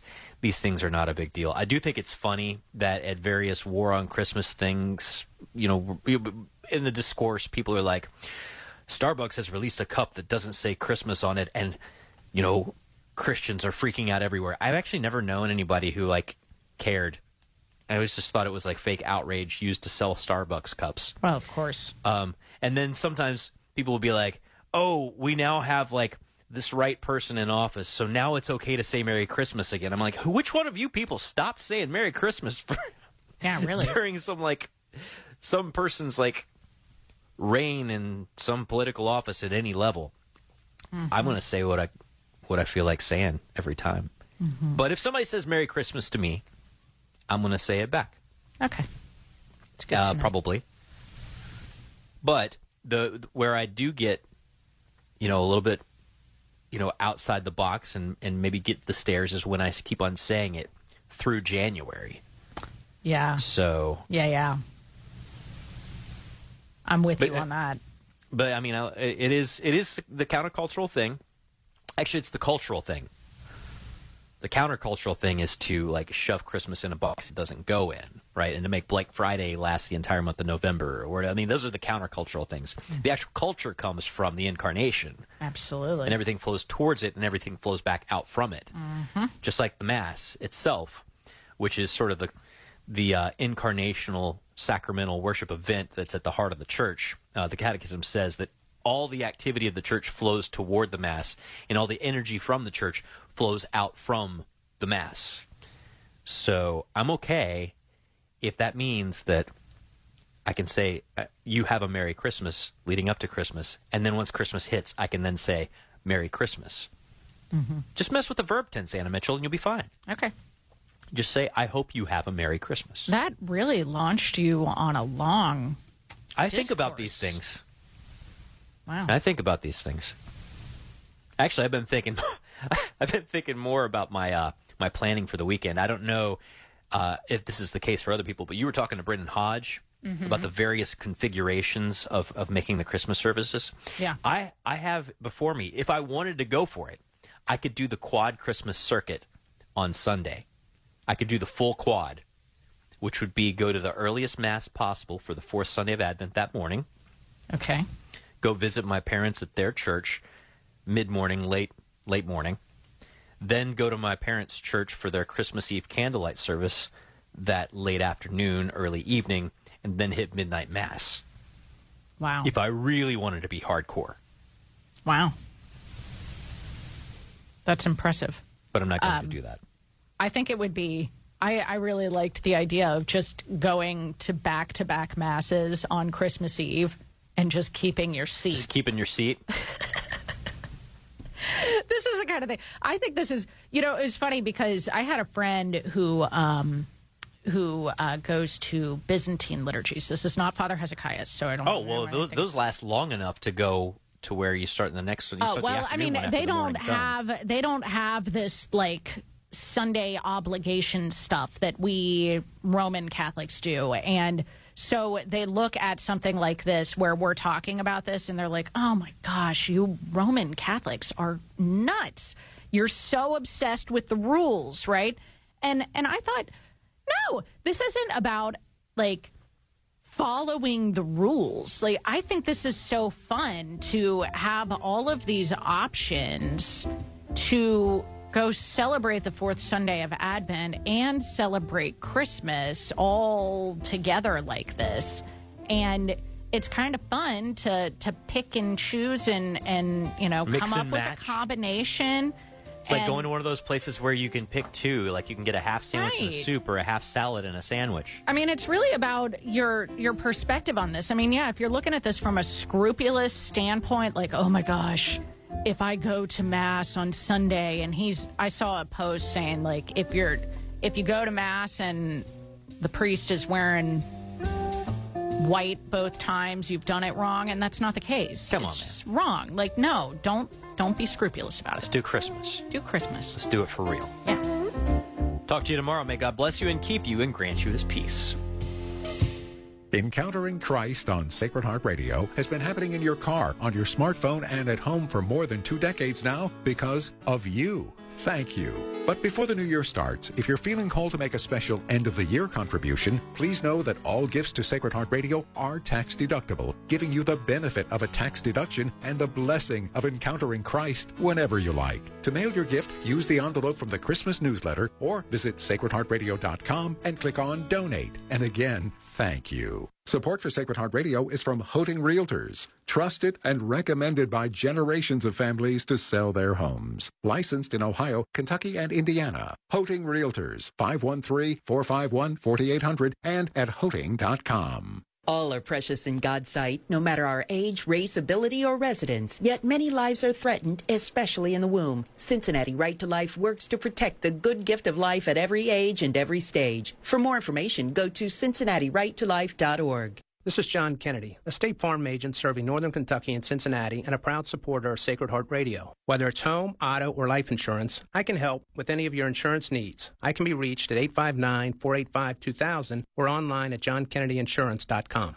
Support for Sacred Heart Radio is from Trinity Church Supply, providing church supplies and religious gifts worldwide. From Catholic greeting cards, books, and willow tree to sterling silver medals, rosaries, sacramental gifts, and statues. Trinity Church Supply, 5479 North Bend Road. Start your new year with purpose. Gate of Heaven Cemetery of the Archdiocese of Cincinnati is here to help you understand church teachings, to assist your loved ones tomorrow by thinking ahead today.